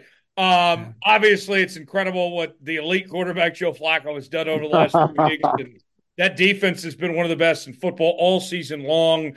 Stefanski's done a great job coaching that group. Bo, are you buying the Browns? Can this team make a run, or is this just a feel-good story for now? They can make a run, I'll tell you why. They run the football. Yep. They have a quarter. Without Nick Chubb, too. Yeah. They can run the football. Joe Flacco, there's never been a doubt that Joe Flacco did not have a cannon for a freaking arm. Like, get him open. Would you love to see Joe Flacco have Tyreek Hill? Oh, God. Yeah, I mean, imagine. I mean, this is the one guy, he just got incredible arm talent. So when you have that run game, you have to play up. You're going to get one-on-ones. They've got a couple of good receivers. And Njoku is a different cat. Cooper has played incredibly well in the last month and a half. And then you go and you play that defense. It's the best defense in the league.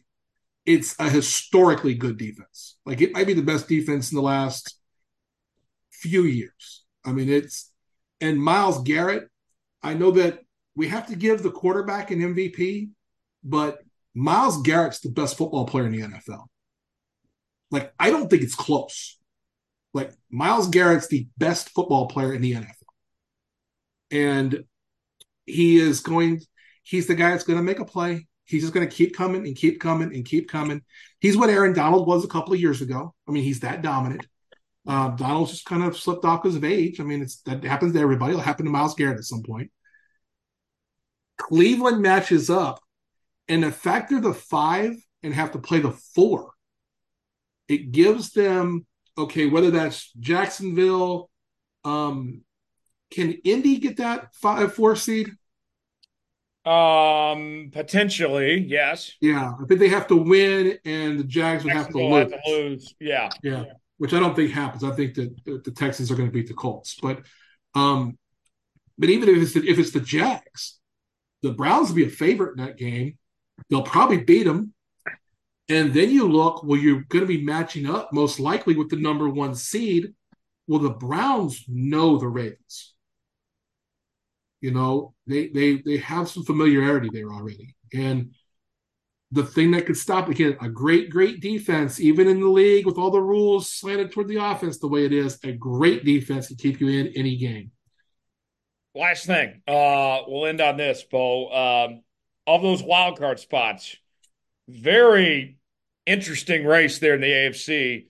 The Pittsburgh Steelers, man, you talk about timing. They are so glad to be getting the JV Baltimore Ravens this week in a must-win game. Granted, they've been playing better football. Mason Rudolph's looked great. The run game finally came alive with Najee Harris and Jalen Warren there.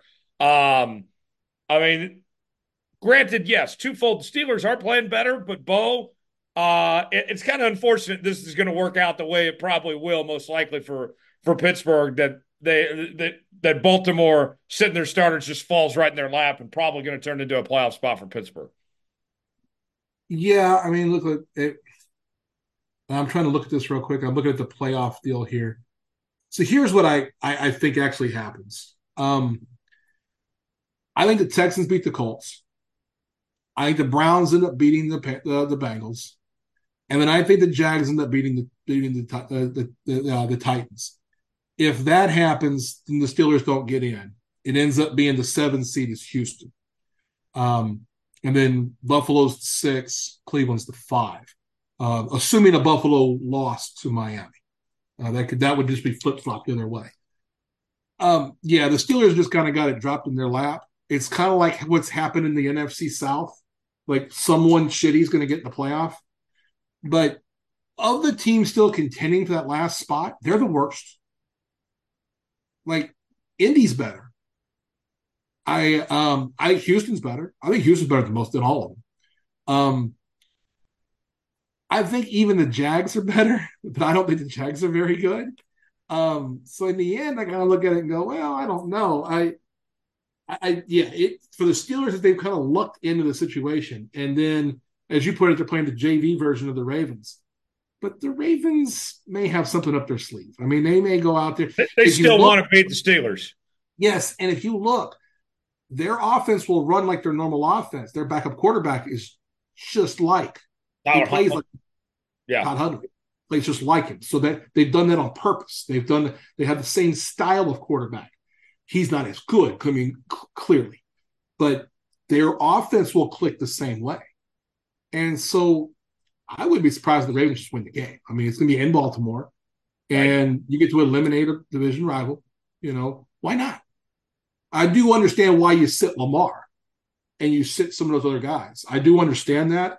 Some people will argue, well, they're going to have 2 weeks off. It doesn't matter. Look, either way, someone's going to bitch about it. So why don't you play to the side of safety and go ahead and sit them? But, you're back to your Steelers point. Yeah, it's lucked out in their case. But I do think in the end, the team I'm watching is the Houston Texans. I think we're going to see a Mike Tomlin masterclass. That's interesting. Mike Tomlin masterclass. I don't know if I'd call it a masterclass when you're playing the Ravens JV team, but yeah. Well, I mean, he's going to have something for them as well. They've not been they have not played well for really the whole season, and they haven't been consistent at all. They've been playing hot potato quarterback. Who is playing Mason Rudolph? That's why. Their last 2 wins, I'll say, they looked really good against Seattle and Cincinnati both. Yeah. Now, I didn't see the game last week, so I didn't see a lot of the games last week. They dominated. They ran for 200 yards on the road. Yeah. I just don't know. I look at it and go, well, yeah. I mean, don't play the Ravens. I like the Ravens in the game. I see that the Steelers are the favorite in the game. I think they're 4-point favorites. What I saw earlier too. So. I mean, the Steelers are built a lot like the Browns, really. Yeah, great running game, great defense, shitty quarterback. The difference is the shitty quarterback for sure. But the difference is the Browns' defense is entirely a different level better. Right. I mean, that's a historically good defense, especially in these rules where pass interference and all the different stuff that you're going to have that's slanted toward the offenses. The fact that Cleveland's been as dominant, that's amazing. Before we end here, I'm going to jump in and I'm going to ask both of you. I want 2 picks out of you both. I want your Super Bowl pick from what we know right now, and I want your chaos Super Bowl pick. Like chaos, like make motherfuckers mad. Oh, the chaos pick is easy, Bo. It's Browns Lions. Oh, I'm good. Oh my God. That's the chaos pick. Really, like this is setting up for what we talked about at the very beginning of this segment. The script's already been written. Ravens Niners. Oh my God. All right, so I'm going to go off. That's Jones. Is that your pick? Yeah, I got Ravens Niners. I got Ravens winning it all. Oh, right. Chaos. I got the Lions, Browns. Jesus. I got Baltimore winning it all. I got them winning the AFC. I'm going to take Dallas in the NFC. That's the team that I think, right, if I had to pick, something's going to happen with San Francisco. They're going to have to play 2 tough games in a row. And I think that one of them they slip. The chaos picks, to me, I think it's also Detroit, and I think it can happen. The real chaos pick is the Houston Texans. Oh, my gosh. No, they get in there as a 7. That's a team that could go beat Miami or Buffalo, and they could have something for Baltimore. I have been extremely impressed with what they're doing, and they're ahead of schedule. They're going to be even better a year from now and 2 years from now. That's a whole young team that doesn't know better and just thinks, fuck it, we're going to play and we're going to be physical with you. So don't be surprised. The Texans are they're the Oklahoma City Thunder of the NFL. Yeah. putting it. I mean, they're the team that can go in there and wreck shit. And Texans, I think what, you think it could Texans match versus up. Lions chaos? Tex versus Lions, that'd be something. My Oh, pick. I'm going to stick with my pick. Dallas Bills. okay. I'm going to stick with it. I'm going to stick with it. Chaos. I'm going to say Dallas Browns, and the Browns win the Super Bowl. That would spin Dallas into a spiral. I didn't ask you earlier, Bo. You like Michigan Monday, or are you going to Washington? I I don't know how I feel. I think it's all going to come down to we're going to know early in this game. Michigan can't play from behind, and Washington can't. The team that's behind early is not going to come back. It's tied up. Yeah, I mean, this is a tough game to pick. I think from the you look at the defense, Michigan's better defense. What Michigan did to Alabama makes me want to pick them, but then I also know how inconsistent Alabama's offense really has been through the year. So I don't want to give them too much credit. You're wearing a I think purple I'm going to pick shirt. Washington. You're Okay. wearing a purple I shirt, think I'm going baby. to pick the better quarterback and the team that can score points. I like the trenches. I'm going Michigan, but Yeah. I don't think it's by a ton. I think we got a good game Monday night. I think we're going to have a really good game Monday, and I think that whoever wins it is going to deserve it. And these teams will meet again on October 5th as members of the Big Ten. Yeah. Isn't it funny how in the playoff it did come down to two SEC and two Big Ten schools? Oh, yeah. There's a year early on a couple of them. Yeah. So, Yeah. Very yeah, fascinating. Bo, appreciate the time as always. I know we went long my today, pleasure. but great stuff, man. Happy New Year to you. What's coming on the podcast here soon? Hey, we got a whole shitload of stuff to talk about. We've got obviously a review of what's going on with the playoff and the NFL. We're going to get into some basketball. We've got a whole lot to talk about. We're going to be recording. Ellen and I'll be recording this the next couple of days, and we may even have a couple of shows back to back in a 2 to 3 day period. So start following the Coach Bono's podcast, and we're going to blow up your Apple Podcasts feed here in a little bit. Looking forward to it. Bo, appreciate the time as always. Talk to you next week. Hey, thank you. Time for our tomfoolery story of the week, our final segment. Thomas Bridges standing by with something ridiculous or absurd happening in the world. Tom, where are we going to this time? Jones, we're going to the health section, or to the the shampoo, conditioner, deodorant, toothpaste, lotion, that Stuff the you can't aisle. do, the stuff you can't do without. Right. I mean, you're just your bathroom essentials and your beautification needs. Okay. Or you could say this type of lotion that we're going to talk about could even be like Bath and Body Works type shit. It's looking like. But this comes from Newsweek, and Jones, I don't know. I'm sure you know this. My two fears, my two sometimes irrational fears, are needles and spiders. Okay. I'll pick up a snake any day, as long as it's not like venomous. I'm not going to pick up a rattlesnake, but a Okay. python at the zoo, or just like a garter snake or something like that, absolutely, I'll pick it up. Lizard, pick it up. Spider, no way. Jones, this body lotion went viral, and it reads, like I said, from Newsweek, reads, body lotion accused of attracting giant spiders. Absolutely not. Arachnophobes, look away now. There is a beauty product on the market that people claim attracts spiders. This is in Sephora, so makeup store.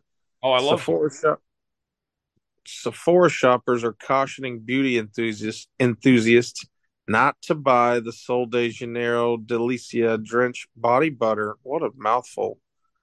Because they say it brings forth enormous spiders. Okay, now this is ridiculous in itself. Well, let me get this. This all started when one person wrote a review saying the product, which retails for $22 to $48, $48 for body lotion. Get the fuck out of here. I'd never went wrong with the classic Johnson & Johnson baby lotion. which retails for $22 to $48 online and in Sephora stores, attracts wolf spiders. You know, a wolf spider's non-venomous, but I've seen some pretty big ones. If you're scared of wolf spiders, watch out for these lotions, lol. I wanted to love them so bad, but one of the ingredients is like when I put it on, instantly one will come out. Normally, I'll see one every like 3 years use this, and it was like every day. I stopped using it and haven't seen one since. The 1-star review reads, "Oh, and one time the spider wanted to eat whatever ingredient it is in it so bad that it chased me. I swear on everything, I'd run left, it ran left. I ran right, it ran right. Like it was legit following the scent. And no, the scent isn't that good. Nothing a $5 vanilla cream can't match. So yeah, do be careful if you're frightened of spiders, especially the big wolf ones." This post has since birthed a handful of reviewers who have written similar claims on the Sephora website. I like the smell and consistency. However, every time I've worn this, I've noticed spiders, one person wrote. If you're a fan of soft, hydrated skin with tropical scent that screams vacation and spiders, then this is the cream for you. I had to call multiple people because I can't even sleep in my own house anymore. There's literally family of wolf spiders living in every room in my house. Okay, yeah, what's my worst nightmare. The original review also sparked Reddit and X, formerly Twitter, users to experiment to see whether the claims were true. One X user posted an image of an alleged wolf spider bite after using the body butter, while an amateur investigation on the R Sephora subreddit wrote about applying a sample of lotion on a piece of tissue. They said it allegedly attracted 8 spiders in a single day. This is insane. Another Redditor said if the cream contains, uh, forgive me here, farnesyl acetate, disobutyl, whatever, all these little chemicals, there's a chance that spiders could be attracted to it. There's a 2-component female produced pheromone of spider. It basically signals for sexual communication, they wrote. The chemical analysis reveals that the farnesyl acetate and the hexadecyl acetate of the spider webs exhibited higher relative abundance in sexually receptive females. Also, 2 choice behavioral assays verified that the blend of these chemicals attracted males. They continued, summary, combine these chemicals in the right dosage, and it might bring all the thirsty boy spiders to your yard because you may also smell like a thirsty girl spider. This sounds horrible. In a later edit of their post, they did clarify that they don't know whether the product in question contains the above chemicals, but they say they are very commonly used in skincare in general, and we as customers do not know what's actually in the fragrance part of that ingredient list. Someone posted screenshots of this on Reddit, comment to X, and added, "It's literally made out of spider pheromones. You can't make this up. Y'all are wearing spider pheromones and attracting all the male spiders. Oh my God." Jones, there's more to this, but I want your opinion. Absolutely not. A lot of people take showers at night. I'm a morning shower person. Um, Myself, every now, I mean, I like a good shower at night and then getting into fresh, clean sheets, unparalleled feeling. Right. But I know a lot of people get out of the shower and put lotion on. You're telling me there's no way you just put this lotion on, you wake up in a bed full of spiders? I would jump out of the fucking window That sounds and horrible. burn the house down. Yeah. I'm a shower at night guy, but I'm not messing with like lotion and all that afterwards. And, attracting the spiders like that sounds like a literal nightmare of sorts. So like, yeah, I'm second guessing my nighttime showers.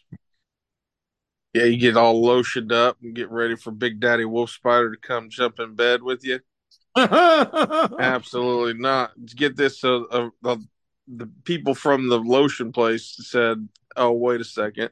However, a Sol de Janeiro representative rubbished the claims that the Delicia drenched body butter could attract spiders, clarified that it doesn't have those chemicals that attract the spiders. Sol de Janeiro takes the safety and concerns of its consumers extremely seriously, they told Newsweek. The brand carefully selects each ingredient for maximum efficacy, and it banned the use of over 100 cosmetic ingredients and formulations while remaining at the forefront of developments in science and new standards around the world to ensure human environmental health and safety only working with partners who support the company's commitment to sustainable sourcing and science-backed safe biomedics.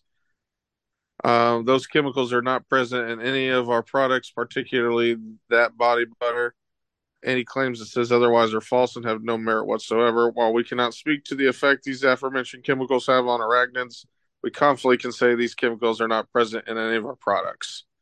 Newsweek also reached out to Sephora for comment via email on Friday. Other people have been quick to lambast these claims, pointing out the fact that misinformation was being spread simply based on the initial Sephora review. This is a made-up rumor based on one Sephora user's review. The reviewer goes by the name Sephora usernames KimCats and wrote an almost identical review of the Sol de Janeiro Brazilian Joia hair conditioner back in March of this year. If they're just trying to have fun or they truly have a grievance with Sol de Janeiro is uncertain. What is clear is they're trying to spread misinformation, and to their credit, they've managed to have dozens of websites write about the wolf spider problem. Sure, it's led to loss of sales, and at the very least, most serious brand defamation. I know it's all been fun and games, but I just want to nip this in the bud before it gets even bigger. There's not a correlation between this or any other Sol de Janeiro product and wolf spiders. Some say they're using it and they haven't seen an increase in spiders. It's been absolutely ridiculous. I've been wearing it for days and zero spiders. One Reddit user commented, I've had it and used it, no spiders. It's moisturizing and not greasy. Scent sticks around. I'll buy the mist when it comes out, said another. Jones, I'm not taking any chances. Obviously, I'm not going to wear a woman's body lotion, but I don't give a shit if there's some, candlewood and leather scent shit. Absolutely not. I'm not taking any chances. If and down here in Texas, it's hot. There's, it. Oh yeah. There's spiders are still out, man.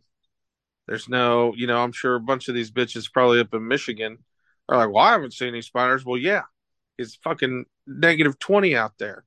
I didn't know spiders had anything to do with the weather. Oh, I mean, spiders, obviously, they're not going to be out when it's cold. Oh, right. I mean, they're going to, burrow underground or go away for the winter. That or maybe they're in your fucking house. Who knows? But I'm not taking any chances whatsoever. I've seen some tarantulas around here when I first got here, and I'm not even taking that chance. I don't give a shit. I don't give a shit if the spider walks in on $100 bill. I'm not taking any of the chances like that. I will stick to the traditional what I have right now, Dove regular non-scented lotion. I'm not taking any chances. You're not a Vaseline guy? No. Yeah, it is. I'm trying to look at it right now. I It's up just on the don't use dresser. lotion. I just don't use lotion. I guess I'm not missing out. Yeah, I don't use a whole lot. I do on my elbows and my knees. Um, I am a connoisseur of nice shampoo. Yeah, me I too. do. I do use. I mean, I use the expensive brands like the Hyde, Tresemme. I use Tresemme. Yeah. Yeah, Tresemme is the shit, My, and no you remember spiders so you far. remember when my sister moved in with me when we were roommates for a little bit? She made me stop buying the 3-in-1 shampoo, conditioner, and body soap. She's like, you're an adult now. You need to take better care of your hair than that. You got to get real shampoo. And I Yeah, that's got how back. you do it. Yeah. I don't like the 3-in-1. It makes my hair always feel weird. And I'm like a big, like, if that's like shower in the morning, even if I was to take a shower at night, getting clean sheets in the morning, I'd still wake up and be like, oh, I got to have a shower. Yeah. And it just makes me awake in the morning more so. But yeah, never had that problem with Tresemme. Um, Straight up, I don't even know what kind of, there's a blue label on a black bottle. I just know it works. And use the unscented lotion for elbows, knees. I put it on my feet too. Feet will dry out. Um, yeah.